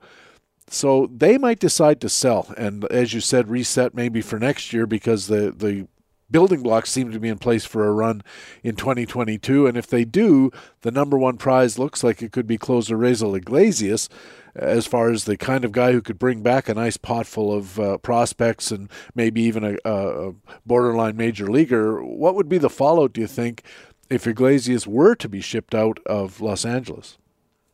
Iglesias, if he was on the market, would certainly be a premium chip. I saw a bunch of chatter this week about people coming up with rankings of players who might be available at the trade deadline, and they were saying that Craig Kimbrell would be the big prize. I don't know. If I were a GM, I think I'd be chasing Iglesias before Kimbrell. He's just been terrific. Going back to last year and carrying it over to this year, his 3.57 ERA is a little high for a closer, but his xERA is 2.49. 7 walks and 63 strikeouts for I'm only okay at math, but that's a 9-to-1 ratio in 40 innings. That'll play anytime. And he's also more than the 1-inning closer. They've worked him, a ton. He's got 6 wins and 18 saves, and that's 24 quote unquote decisions in 40 games, 36 innings. But they're willing to go to him for 4 or 5 outs, which come playoff time is another selling point. Now, the issue here, Jock and I, again, were texting back and forth this week during the Red Sox-Angels series. And sure, while they could get a premium package back for Iglesias here, even as a rental, the issue becomes, as you were saying with the Rangers, what's the Angels' contending window? And Iglesias is a free agent, but you got to assume the Angels want to win now, or at least win next year with Trout, Ohtani, Rendon, like you said, is their core of their lineup. And they've got those guys locked up for a couple more years, and you don't want to waste it. They've already wasted a whole chunk of Mike Trout's prime, and you kind of want to stop doing that.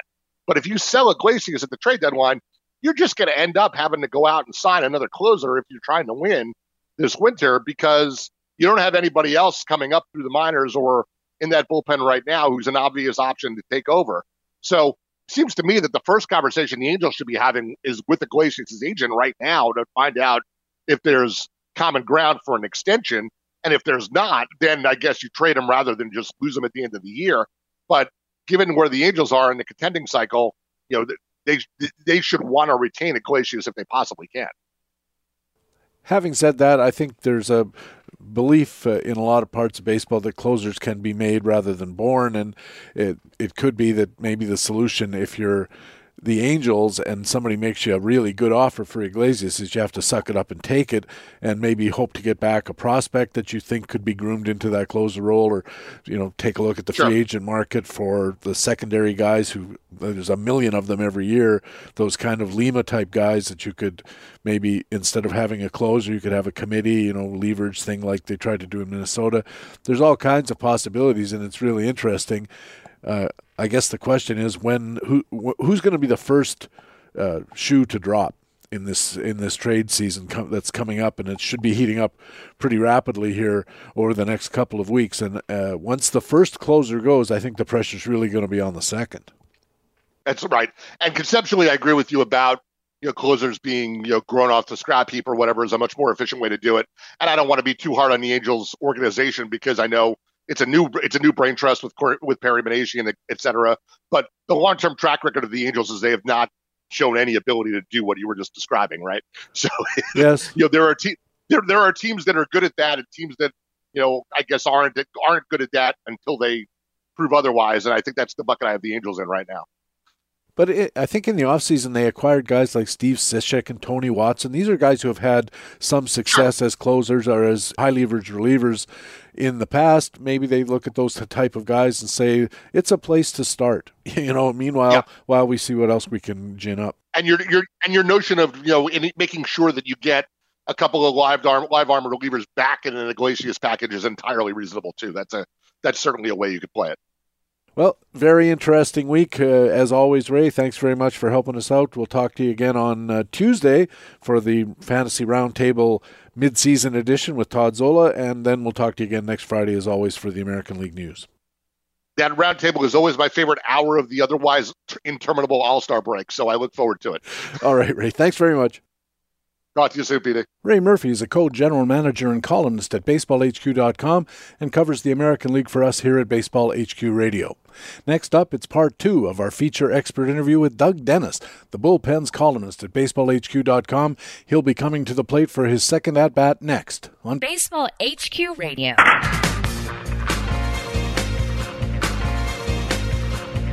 And welcome back to Baseball HQ Radio. I'm Patrick Davitt. Time now for part 2 of our feature expert interview with Doug Dennis, the Bullpens columnist at BaseballHQ.com. Doug, welcome back. Thanks for having me back. You've been covering bullpens, Doug, for a number of years at BaseballHQ.com and writing the Bullpen Buyer's Guide column. And I read and hear lots of fantasy baseball experts, lots of fantasy managers saying it's just getting harder and harder to know what to do with modern baseball usage in the bullpens. How does this year fit into what you've seen over the last few years? Well, I think that the problem we talked about earlier, where there's only 9 pitching slots, and saves are really spread out among many more pitchers than ever before. And maybe not than ever before, but certainly since the 70s. And so people who are used to having that 1 or 2 guys that are just save, for their teams, there are some guys like that, but on the whole, it's just spread out much more. And so fewer saves are probably rostered now than they have been, in the last 5 to 10 years. And that is difficult because if you're trying to win that category, you can pick up a guy thinking he's going to be a closer and he doesn't get a save for 3-4 weeks. You've just kind of wasted that slot. So that's the difficulty. At the draft, where do you come down on the whole, I'm going to get a top closer to be competitive versus I'm going to grab a bunch of cheap second-tier guys and set-up guys and that kind of thing and try to build and hope for the best? Yeah, so this year, before this year, I would try to be chintzy on saves, and I would try to pick guys up in season or get somebody cheap at the end of a draft. This year, I decided I would go into leagues getting a bona fide guy that I thought would last a year, and then get a second that is chintzy and end of the draft, and just sort of see how that played out. And I've had some success with, I got Edwin Diaz in a few leagues that way, and he's been fine. Obviously, Kirby Yates, who I mentioned before, was not fine. Bad pick. Good Lord. Didn't even play. Who else do I have? Will Smith's worked out fine with the Braves. I've been happy with that pick. But then, like in labor, I have Diaz, but I also got Hector Neris, who for a couple months was okay, and then I backed him up with Archie Bradley and Jose Alvarado on the reserves, and it's just been a flat disaster of late, and so they're really kind of unusable and scrambling just to not have them blow up my ERA and WHIP. So these are the kind of trials and tribulations I think that these teams create, but there's a lot of teams like Arizona where there just isn't even anybody rosterable. So it's just different. And, of course, a team like Arizona, there's not that many saves to go around anyway, and which further precludes you from looking there as a source of saves. You mentioned Philadelphia, just to divert for a second. What about Ranger Suarez? Well, that kind of tells you how they're doing, right? Like that, like they're looking around, they're like, well, the next save's going to be Ranger Suarez. And you say, geez, like how bad is that? And do you really want to roster Ranger Suarez? Well, I promise you that all kinds of people are out there rostering Ranger Suarez and outbidding each other to get him. And good luck with that lasting more than a week or two. I mean, any reliever can go on a little string. We've seen that, but that's what it would take because he's not the skill set you really want. In your most recent column, Doug, you looked at the Baseball HQ projections for the rest of the season, and you called out the top 5 by projected saves, then a middle 7 by projected saves, then a last 4 with limited saves but top skills. How did you decide upon this structure to analyze the bullpen situation? Yeah, I always, every column I do starts out with me using filters to determine who is going to be in the column. And then after that, I kind of organize it. And in this case, the only filter I used was dollars second half. And so then once I did that, I just picked out the top guys, and then I put them in different categories based on similar situations. So that's how they got organized. At the top of the table, you have a guy who has not looked like 16 saves might be coming. Aroldis Chapman of the Yankees has given up 10 runs in his last 5 appearances, including, I think, one game, the Angels. He gave up 4 runs and got a single out, and then he gave up 3 to the Mets, didn't get anybody out. He's given up 7 hits and 9 walks over that span, and his ERA is up to almost 5, and that's not counting a blown save at Minnesota. How concerned are you at this point about Aroldis Chapman and his projection, and how interested are you in the Chad Greens of the world?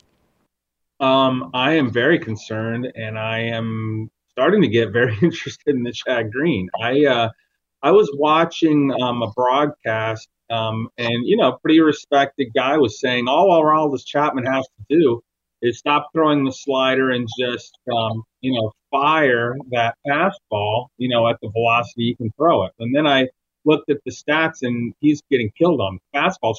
I mean, he's throwing it center cut, and people are hitting it for home runs or hitting it for doubles, or and and really what's getting him too is his command is poor. Like he's got some mechanical problem because he's walking a lot of guys. This is reminiscent of when he first started with the Reds, where he had really, and I don't know if he has the stuff he had then, but then he had great stuff, but he would walk too many guys and then get himself in trouble and get behind and then have to throw some center cut fastball. And that seems to be what's happening. He's getting behind, and he's either walking them or he's giving a, he's just saying, well, we'll see what happens. And it ends up being a double or a homer. So maybe he'll figure it out, but, you hate to have that guy on your roster and try to figure out what to do, because you're not throwing away Aroldis Chapman, but you're also eating a huge, like his June was just catastrophic. He was great before that. June was catastrophic. In that middle tier where you had relievers with at least 10 saves projected and at least $10 of projected value, the name that jumped out at me was Diego Castillo in Tampa, just because it seems to me that nobody's ever really the closer in Tampa and anything goes. You talked about that earlier in a general sense, but they might be the poster child for that whole philosophy. Why do you think we should be as confident in Castillo as, say, Craig Kimbrel's in that same tier, who seems much more solidly entrenched? Yeah, well, Kimbrel has 20 saves, and Castillo has 12. But the thing that I really like about Castillo is that Tampa typically has 3 or 4 guys that all have about the same amount of saves, maybe 3 guys.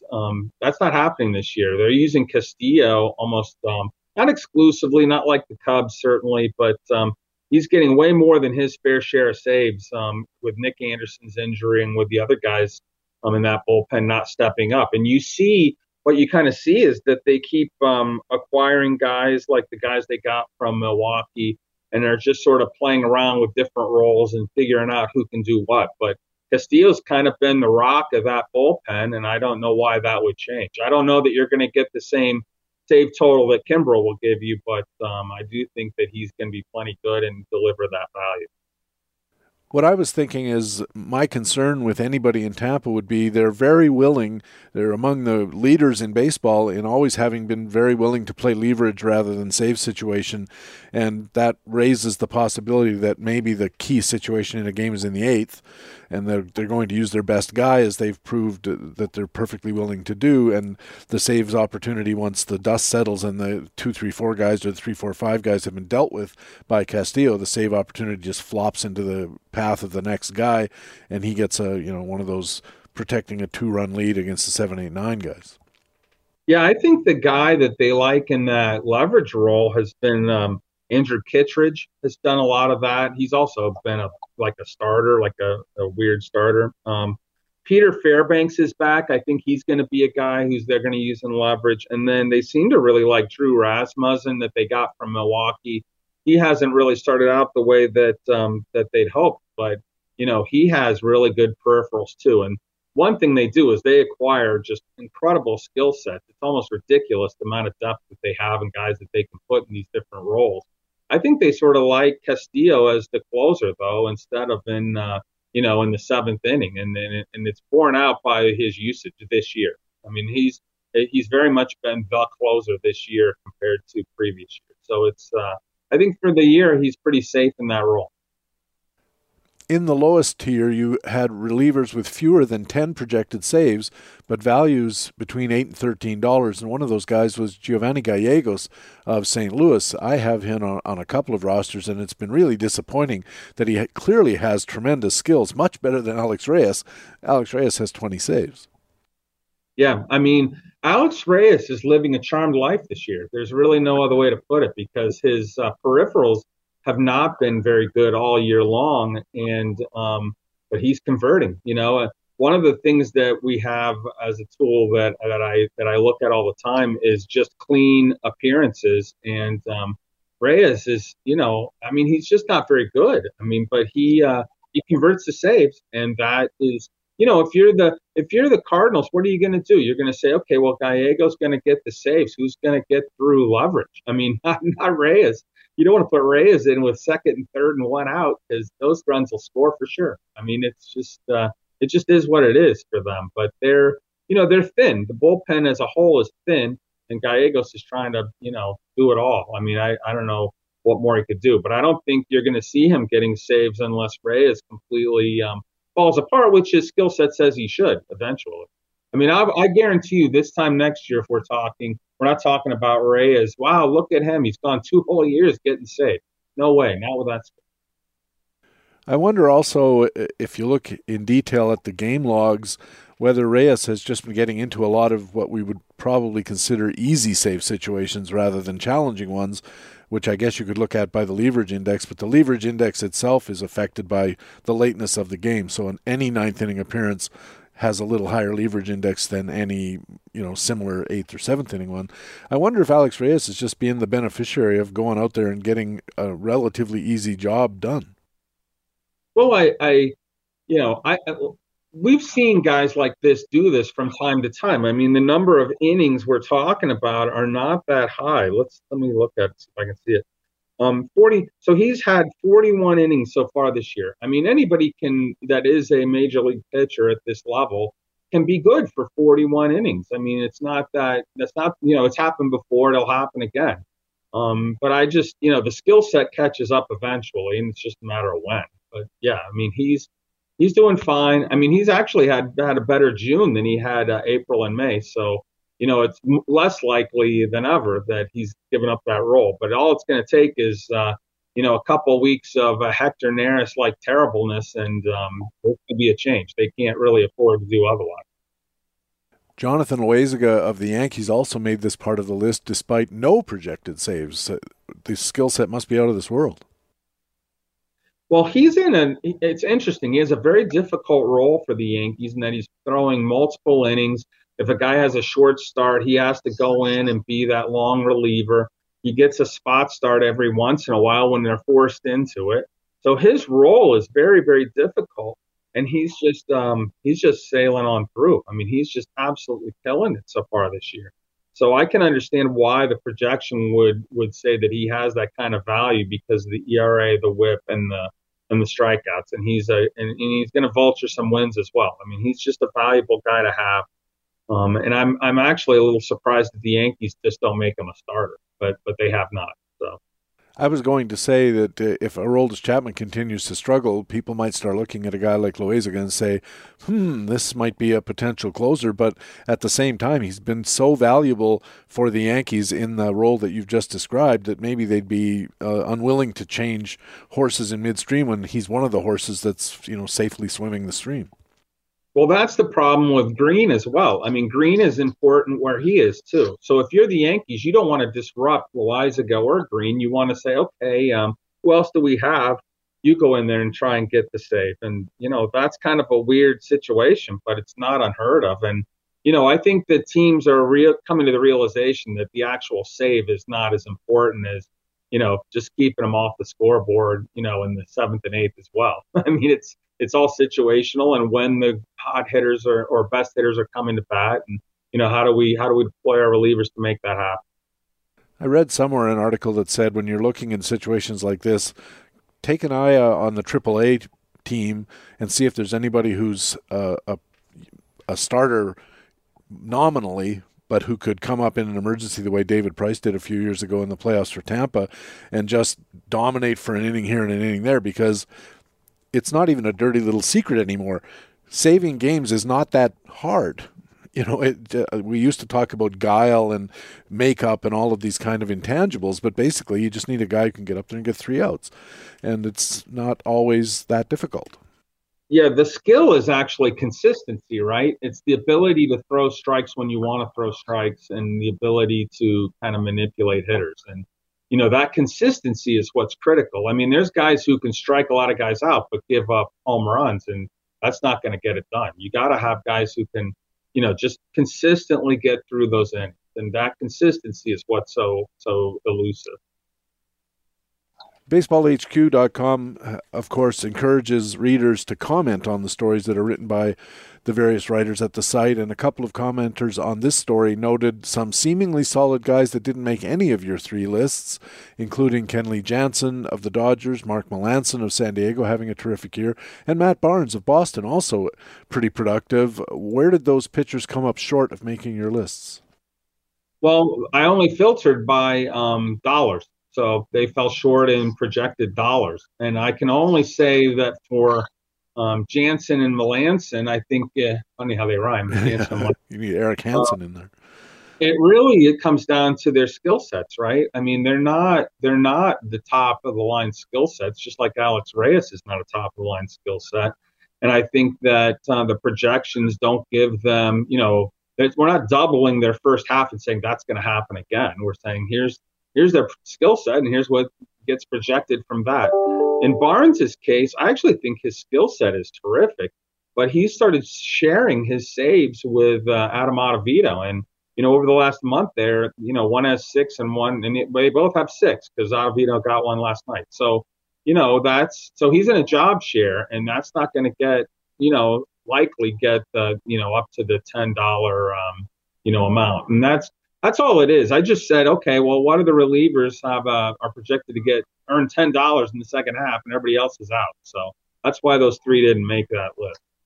In the previous column, Doug, you did some speculating on how the second half might shake down in some various unsettled bullpens, and we'll start in Cincinnati, where you mentioned that Heath Hembree has snuck onto the radar. What's the latest going on in Cincinnati, where they've had a lot of bullpen trouble? Well, Heath Hembree, it's almost like Ranger Suarez, right? Like, what kind of skill set do you really want? But on the other hand, you know, he's going to get saves in the short term, so you see everybody kind of trying to outbid each other on Heath Hembree.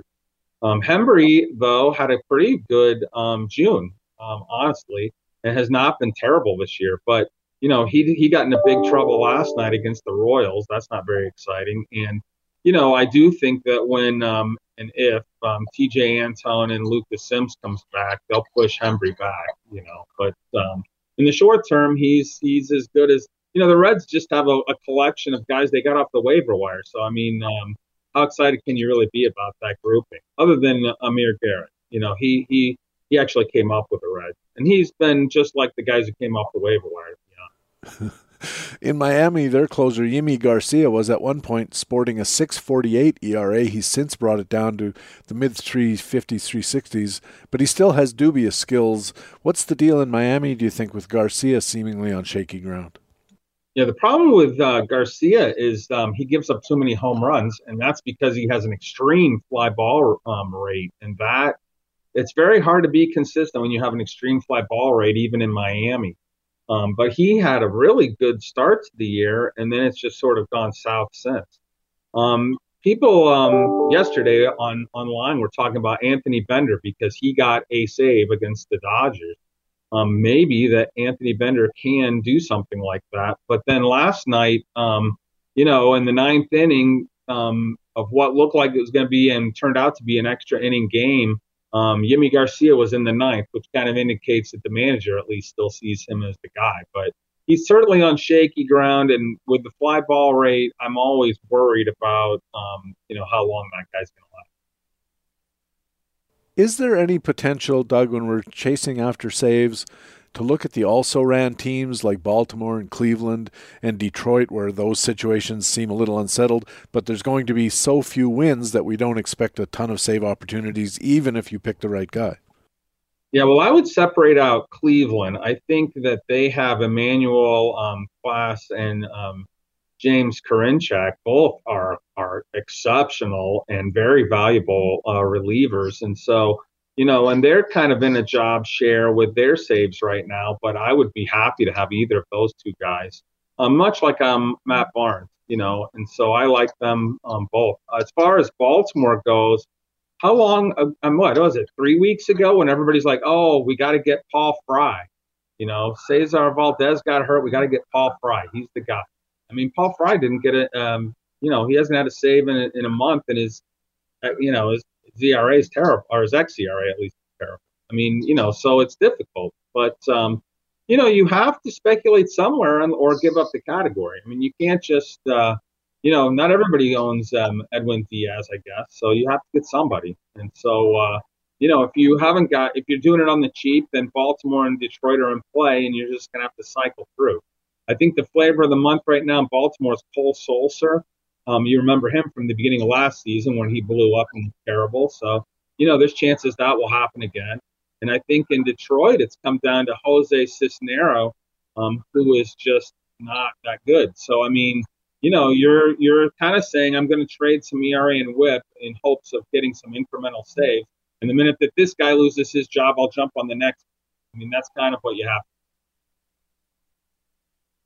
What about the risk that if you go after a reliever in one of these lesser teams, that the guy that even if you pick correctly and somebody has a nice run as a closer and picks up some saves, there's a risk that would mean he becomes an interesting trade target for the other better teams in the league, and you have the closer for 2 weeks, and then you have somebody else a setup guy. Yeah, I think you're describing Ian Kennedy in Texas and Richard Rodriguez in Pittsburgh. I mean, those are the two guys that I think of fit that. Maybe Craig Kimbrell fits that, which would be shocking to his owners. But I do think that that's possible with the Cubs. They've lost 11 in a row. So that's not going very well. Those are guys who could, if Craig Kimbrell ends up on the Astros, is Kimbrell going to be the closer or is Presley going to be the closer? I mean, that's wild, right, to think about, but it's possible. And it may be that Kimbrell sets up Presley and loses all of the saves. So, yeah, that risk is real. It's much more obvious and apparent to me with guys like Kennedy and Rodriguez, who would certainly not close for contenders. But I think that if you got Ian Kennedy in the first place, you probably have gotten more out of him than you deserved any. Playing with house money at this point, that's right. In Minnesota, they seem to be using a sort of committee made up of Taylor Rogers, Hansel Robles, and a lot less often Tyler Duffy. But Robles has a 4.38 ERA that's pretty well supported by ERA estimators like FIP and XFIP and xERA at Baseball HQ. And he's got a 141 whip, a 9% strikeout minus walk. These don't seem like closer-worthy skills, and he's really been struggling lately. Last 3 saves. It came in a 6-game stretch. I looked this up. 13.50 ERA, 2.25 whip in his last 6 games. Gets 3 saves, but he kills your ratios, as you were saying before. How long do you think that Minnesota can keep using Hansel Robles in high leverage situations? Yeah, I think that their philosophy of their bullpen all revolves around Taylor Rogers being a left-hander and being a really good left-hander. And so what they do is they kind of look on the other team's lineup and say, okay, here in the late innings is where I need to deploy Taylor Rogers, whether it's 7th, 8th, or 9th inning. It just depends on where they're showing up, in those late innings of close games. And so Rogers is going to get the save if it's appropriate. He's not going to get the save if it's not. And so then once you've decided where you're deploying Taylor Rogers, then you have to figure out what you're going to do with the rest of it. And that's where Robles comes in. I think that they, I think they would try different guys if they thought they could do the job. They tried Caleb Thielbar, I think, the other day, and he gave up a home run immediately. I mean, it's just how it's been for the Twins this year. And so Robles is kind of getting away with it only because everyone else around him has fallen down just as much or more. And it's a shame because I think the team is a really good team. They're just missing like 1 or 2 guys, and they could, it's too late, I think, to make a run this year. But I think they're only missing like 1 or 2 guys to being back to being a playoff type team. Meanwhile, Alex Colomé, who pitched himself out of the closer job early in the season, has a 1.59 ERA, 1.06 whip in his last 6 outings. Any chance Alex Colomé can sneak back into the mix? Oh, yeah, of course. I mean, I think, we were talking about Yemi Garcia earlier. I think that Baltimore or Detroit. I mean, I think that I think managers have to kind of say, okay, ahead of this game, this is how I'm going to deploy my relievers, take the best advantage of what I have. And it's always fluid, right? It's changing. And one guy's getting hot, the other guy's losing his mechanics. One guy gets nicked up but can still be used, but he's not going to be as effective. I mean, if managers had a crystal ball, they'd always use the right guy. But that's not how it works. And so, yeah, I mean, if he stays hot, I could easily see him getting back in the mix. That's why they got him in the first place, was to fill that role. Very low strikeouts, though, and that always worries me about a closer.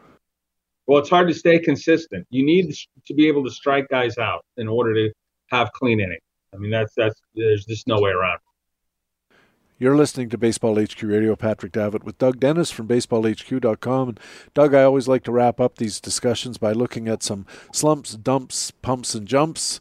In honor of your expertise at the BaseballHQ.com Bullpen Buyer's Guides, let's just look at closers for the balance of the season, and we'll start with a slump, a closer who is struggling but worth hanging on to. Well, I'm going to say Aroldis Chapman. We've already talked about him. I don't know how you could do otherwise. I mean, you can't let go of Aroldis Chapman. But on the other hand, man, he has been just horrible. He has an over 9 xERA over the last month. So that is obviously not what you want to have to hang on to. If you have any ability to reserve him and have something else useful plugged in there, which I think most people probably don't, then I would do that. But, it'd be very, very hard to just dump Aroldis Chapman at this point. How about a pump? This is a closer who's overachieving, in your opinion, and could be worth selling high. Yeah, I would. So we've already talked about Alex Reyes. We have talked a little bit about Ian Kennedy. I think Kennedy's having a very good year, but I do think he's going to get traded off the Texas. I mean, there's no reason for them to keep him, given the season they're having. So he would probably be the guy that if I had him, I would trade him. And in fact, I did have him, and I did trade him. How about a dump? This is an underachiever that will not rebound and is worth replacing. Yeah, well, I have Hector Neris on a couple of my teams, and at first I thought, well, I'll just put him under slump. But then I looked a little closer and thought, why have I not traded him already? He is not tradable now, and I probably will have to dump him.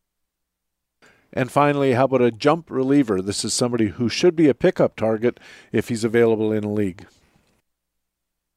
Gosh, I mean, I'm trying to picture the league where something useful is available. But, I think the guys we've kind of talked about where you're just kind of cycling through fit that, So if you have the ability to, last week it was Heath Hembree, and the week before that, it was, I think next week this coming week, it's going to be Anthony Bender. I mean, it's every week there's a new guy that you just sort of pick up and pray that he's not going to blow you up, and then he blows you up and you pick up a different guy. I mean, that just seems to be how it's going this year. But, yeah, I mean, I think those are the guys. Maybe Anthony Bender this week because he's just had such a good but, he's only thrown 26 innings so far. He could go on and have 5 terrible outings, and then it'd be like, yeah, that was what? That was Anthony Bass, right? So, I mean, beat continues. How about a closer who might be available on the trade market rather than in the free agent pool? Is there anybody you think that could be a good buy low? I'll tell you, I really like Oakland's closer. I'm not sure that his owner would ever trade him, but he's just been okay skills-wise across the year, but he's been better of late. And he and Jake Diekman has actually fallen off. So I kind of really like Lou Trevino, and if I could trade for him, I might try to do it. But it depends, as always with every trade, it depends on what you have to give up. But he's a guy that I like. I also really like Scott Barlow. I've been beating the Scott Barlow drum as long as I can remember. It looks like he's finally getting a chance to save some games. So that's a great skill set to have. And if you add saves to that, he's awesome. I would love to have Scott Barlow. Doug Dennis's slump is Aroldis Chapman of the Yankees, his pump Alex Reyes and Ian Kennedy, a dump Hector Neris on many of my teams as well, and his jump relievers, pick up Lou Trevino or Scott Barlow in trade if you can, and otherwise just target the Anthony Benders of the world. Doug, this has been terrific. Tell our listeners where they can keep up with Doug Dennis. I am on Twitter at Doug Dennis 41, or you can read my Sunday column at Baseball HQ. All right, Doug, as I said, it's been a lot of fun, very interesting, very informative. Do appreciate it, and I look forward to talking with you soon. All right. Thanks for having me on. Doug Dennis is the Bullpens columnist at BaseballHQ.com. We'll take a quick break here, then we're coming back with our HQ commentaries, the frequent flyer, and extra innings coming up on Baseball HQ Radio. Right now, though, it's time in the show when I get to tell you about some of the great content that lets us say BaseballHQ.com is the best fantasy baseball website in the business. In the GM's office, Ray Murphy and Brent Hershey look at how to handle the increasingly complicated Trevor Bauer situation. In the Starting Pitcher's Buyer's Guide, columnist Stephen Nickrand looks at base performance value leaders in the full season that started in July of last year through the end of June this year. And spoiler alert, Jacob deGrom, really good. In a forthcoming Facts and Flukes performance validation, analyst Mike Werner looks at 5 American leaguers, Franmil Reyes, Jake Odorizzi, Austin Hayes, Jonathan Loaizaga, and Mike Zunino. And those are just 3 articles among dozens, a small sample of all the great content you'll find at BaseballHQ.com all the time.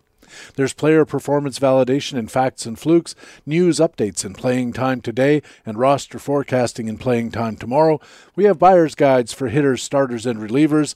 There's fantasy market analysis in Brad Coleman's Market Pulse. There's injury analysis in Matt Cederholm's column The Big Hurt. And, of course, groundbreaking fantasy baseball research.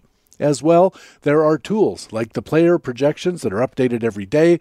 We have daily dashboards, pitcher matchups planners, and leading indicators for hitters and pitchers.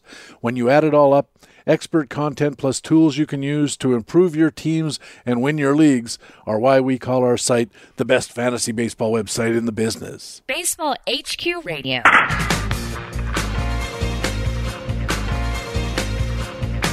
And welcome back to Baseball HQ Radio. Patrick Davitt here. Time now for our regular commentaries. My extra innings comment is coming up. And leading off, it's the frequent flyer, a commentary on players who might be available in your free agent pool and who have the potential to get enough playing time and production to make them worth thinking about for a spot on your roster. Here with a look at Pittsburgh first baseman Mason Martin is Baseball HQ analyst Alex Becky. He doesn't receive much publicity, but could surprise if he rounds out his overall game, according to Baseball HQ's 2021 Minor League Baseball analyst, and we couldn't agree more. Here's why. Drafted in the 17th round of 2017 when he was 18. You were waiting for 17 years old right there, weren't you? Now 22-year-old Pittsburgh Pirates first baseman Mason Martin has already demonstrated prodigious power in the minors. Through 49 games, Martin currently leads the Altoona Curve, Pittsburgh's AA affiliate, in home runs with 15.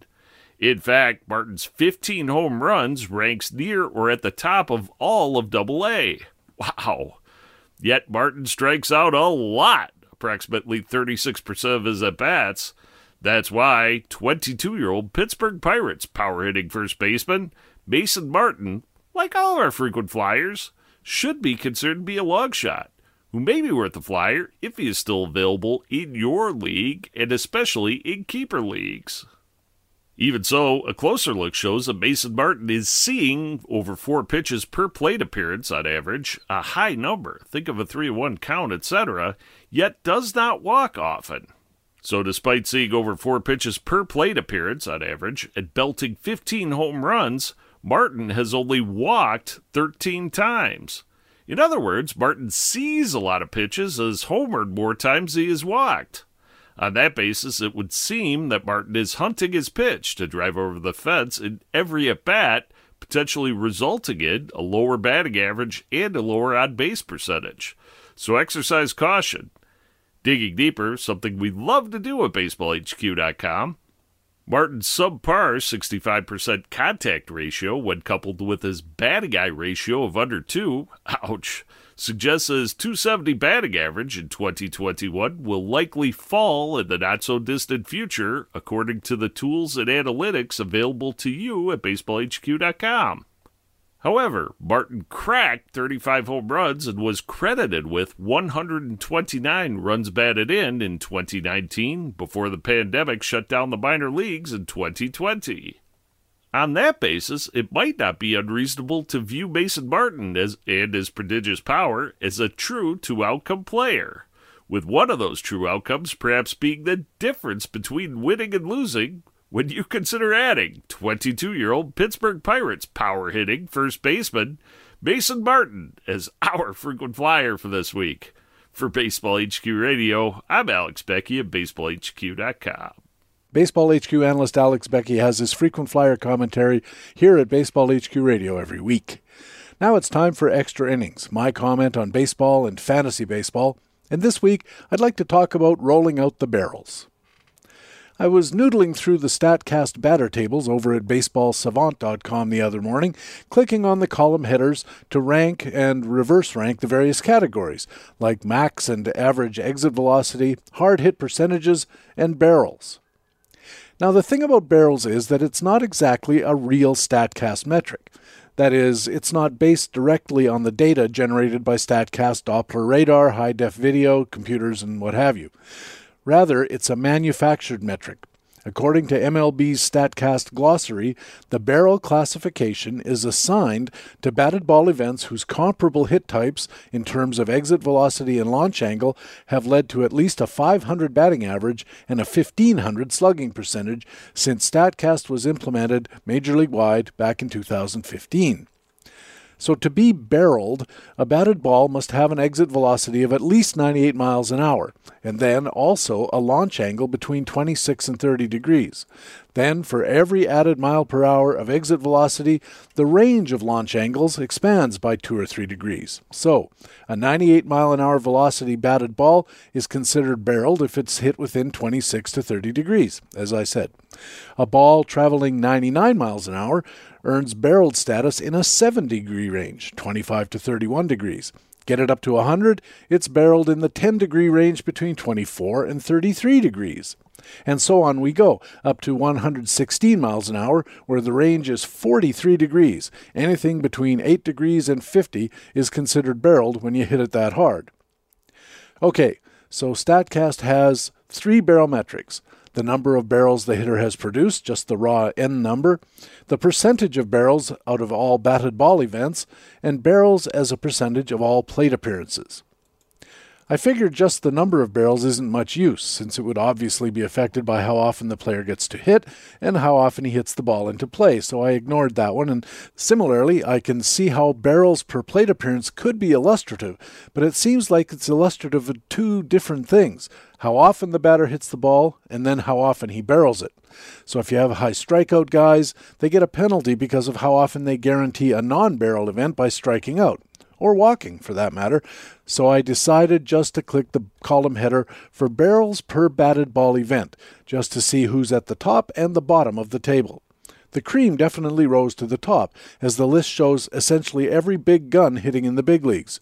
The top guy, Shohei Ohtani, at 26% of his batted ball events, that's rounded, followed by Fernando Tatis, Aaron Judge, Ronald Acuna, Joey Gallo, Kyle Schwarber, Vladimir Guerrero, Rafael Devers, Max Muncy, and Pete Alonso, Adolis Garcia, and Adam Duvall, all tied for 10th on the list at 16%.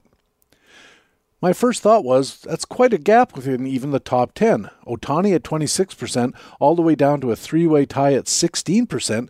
That's a 10 percentage point gap over 10 slots. And for that matter, the gap from Ohtani to Tatis in second place is 5 full points. So my conclusion from these data, Ohtani's really good at hitting the ball hard, and that's the kind of detailed analysis you can only get here at Baseball HQ Radio. But let's be honest, had I started this whole exercise by asking you what Ohtani, Tatis, Acuna, and Guerrero had in common, you'd probably have come up with they all hit the ball hard. So it does at least pass the eye test, even none of it is exactly surprising. But some names near the top of the list were at least a little surprising. Number 13, Brandon Crawford at 16%. Number 27, Willy Adames at 13%. Number 35, Dansby Swanson at 12%. And in a kind of reverse surprise, Juan Soto, who you'd think would be right up at the top of the table, is actually down at number 41 at 11%. That's barely above the median rate, which is about 9.5%. These data led me to the possibly premature conclusion that all the good hitters are perforce also the top barrel guys, and all the top barrel guys are the best hitters. And that led me to a hypothesis that the lowest barrel rate guys would also be the worst hitters. Not so fast there, Sherlock. I clicked the barrel rate column header to reverse the order, and at first I was pretty sure my hypothesis was right. The top guy on the list, that is, the bottom guy on the list, was David Fletcher, sporting a 2021 barrel rate of 0. Yes, that's right. 300 batted ball events, Fletcher had met the barrel requirements not even once. Other names down in this netherworld of low barrelage are Kevin Newman, Elvis Andrus, Jose Iglesias, Ahmed Rosario, and the clearly struggling Gleyber Torres. A lot of shortstops on that list. But the bottom 20% of the list, the lowest 26 batters among the 129 qualified, also includes these names. All-star second baseman Adam Frazier at just 1.4%. 4 barrels in 295 batted ball events. All he's doing is hitting .326 with a 400 on-base percentage and an .850 OPS. Top drawer fantasy earner Whit Merrifield, 3.3%. How about Yuli Gurriel, 3.6%, despite his current slash line of .319, .385, .485. That's an .870 OPS, and he's got 10 home runs. And listen to this, Gurriel has never had a barrel rate over 4% in 6 seasons in the big leagues. We have former batting champions DJ LeMahieu at 4% and Tim Anderson at 5% and Alex Verdugo at 6%, and all he's doing is hitting .276 with a .771 OPS. Now, one thing that all of these hitters have in common is low, very low, or extremely low strikeout, whiff, and chase rates. These are guys who put the ball into play a lot, and that's not nothing. Some of them, like Gurriel, LeMahieu, and Verdugo, are also above or well above average in the exit velocity and hard hit frequency metrics. It seems like what these hitters might have in common is just hitting the ball hard, but not having the launch angles that create barrels. Just lots of line drives and scalded ground balls that end up as base hits and doubles.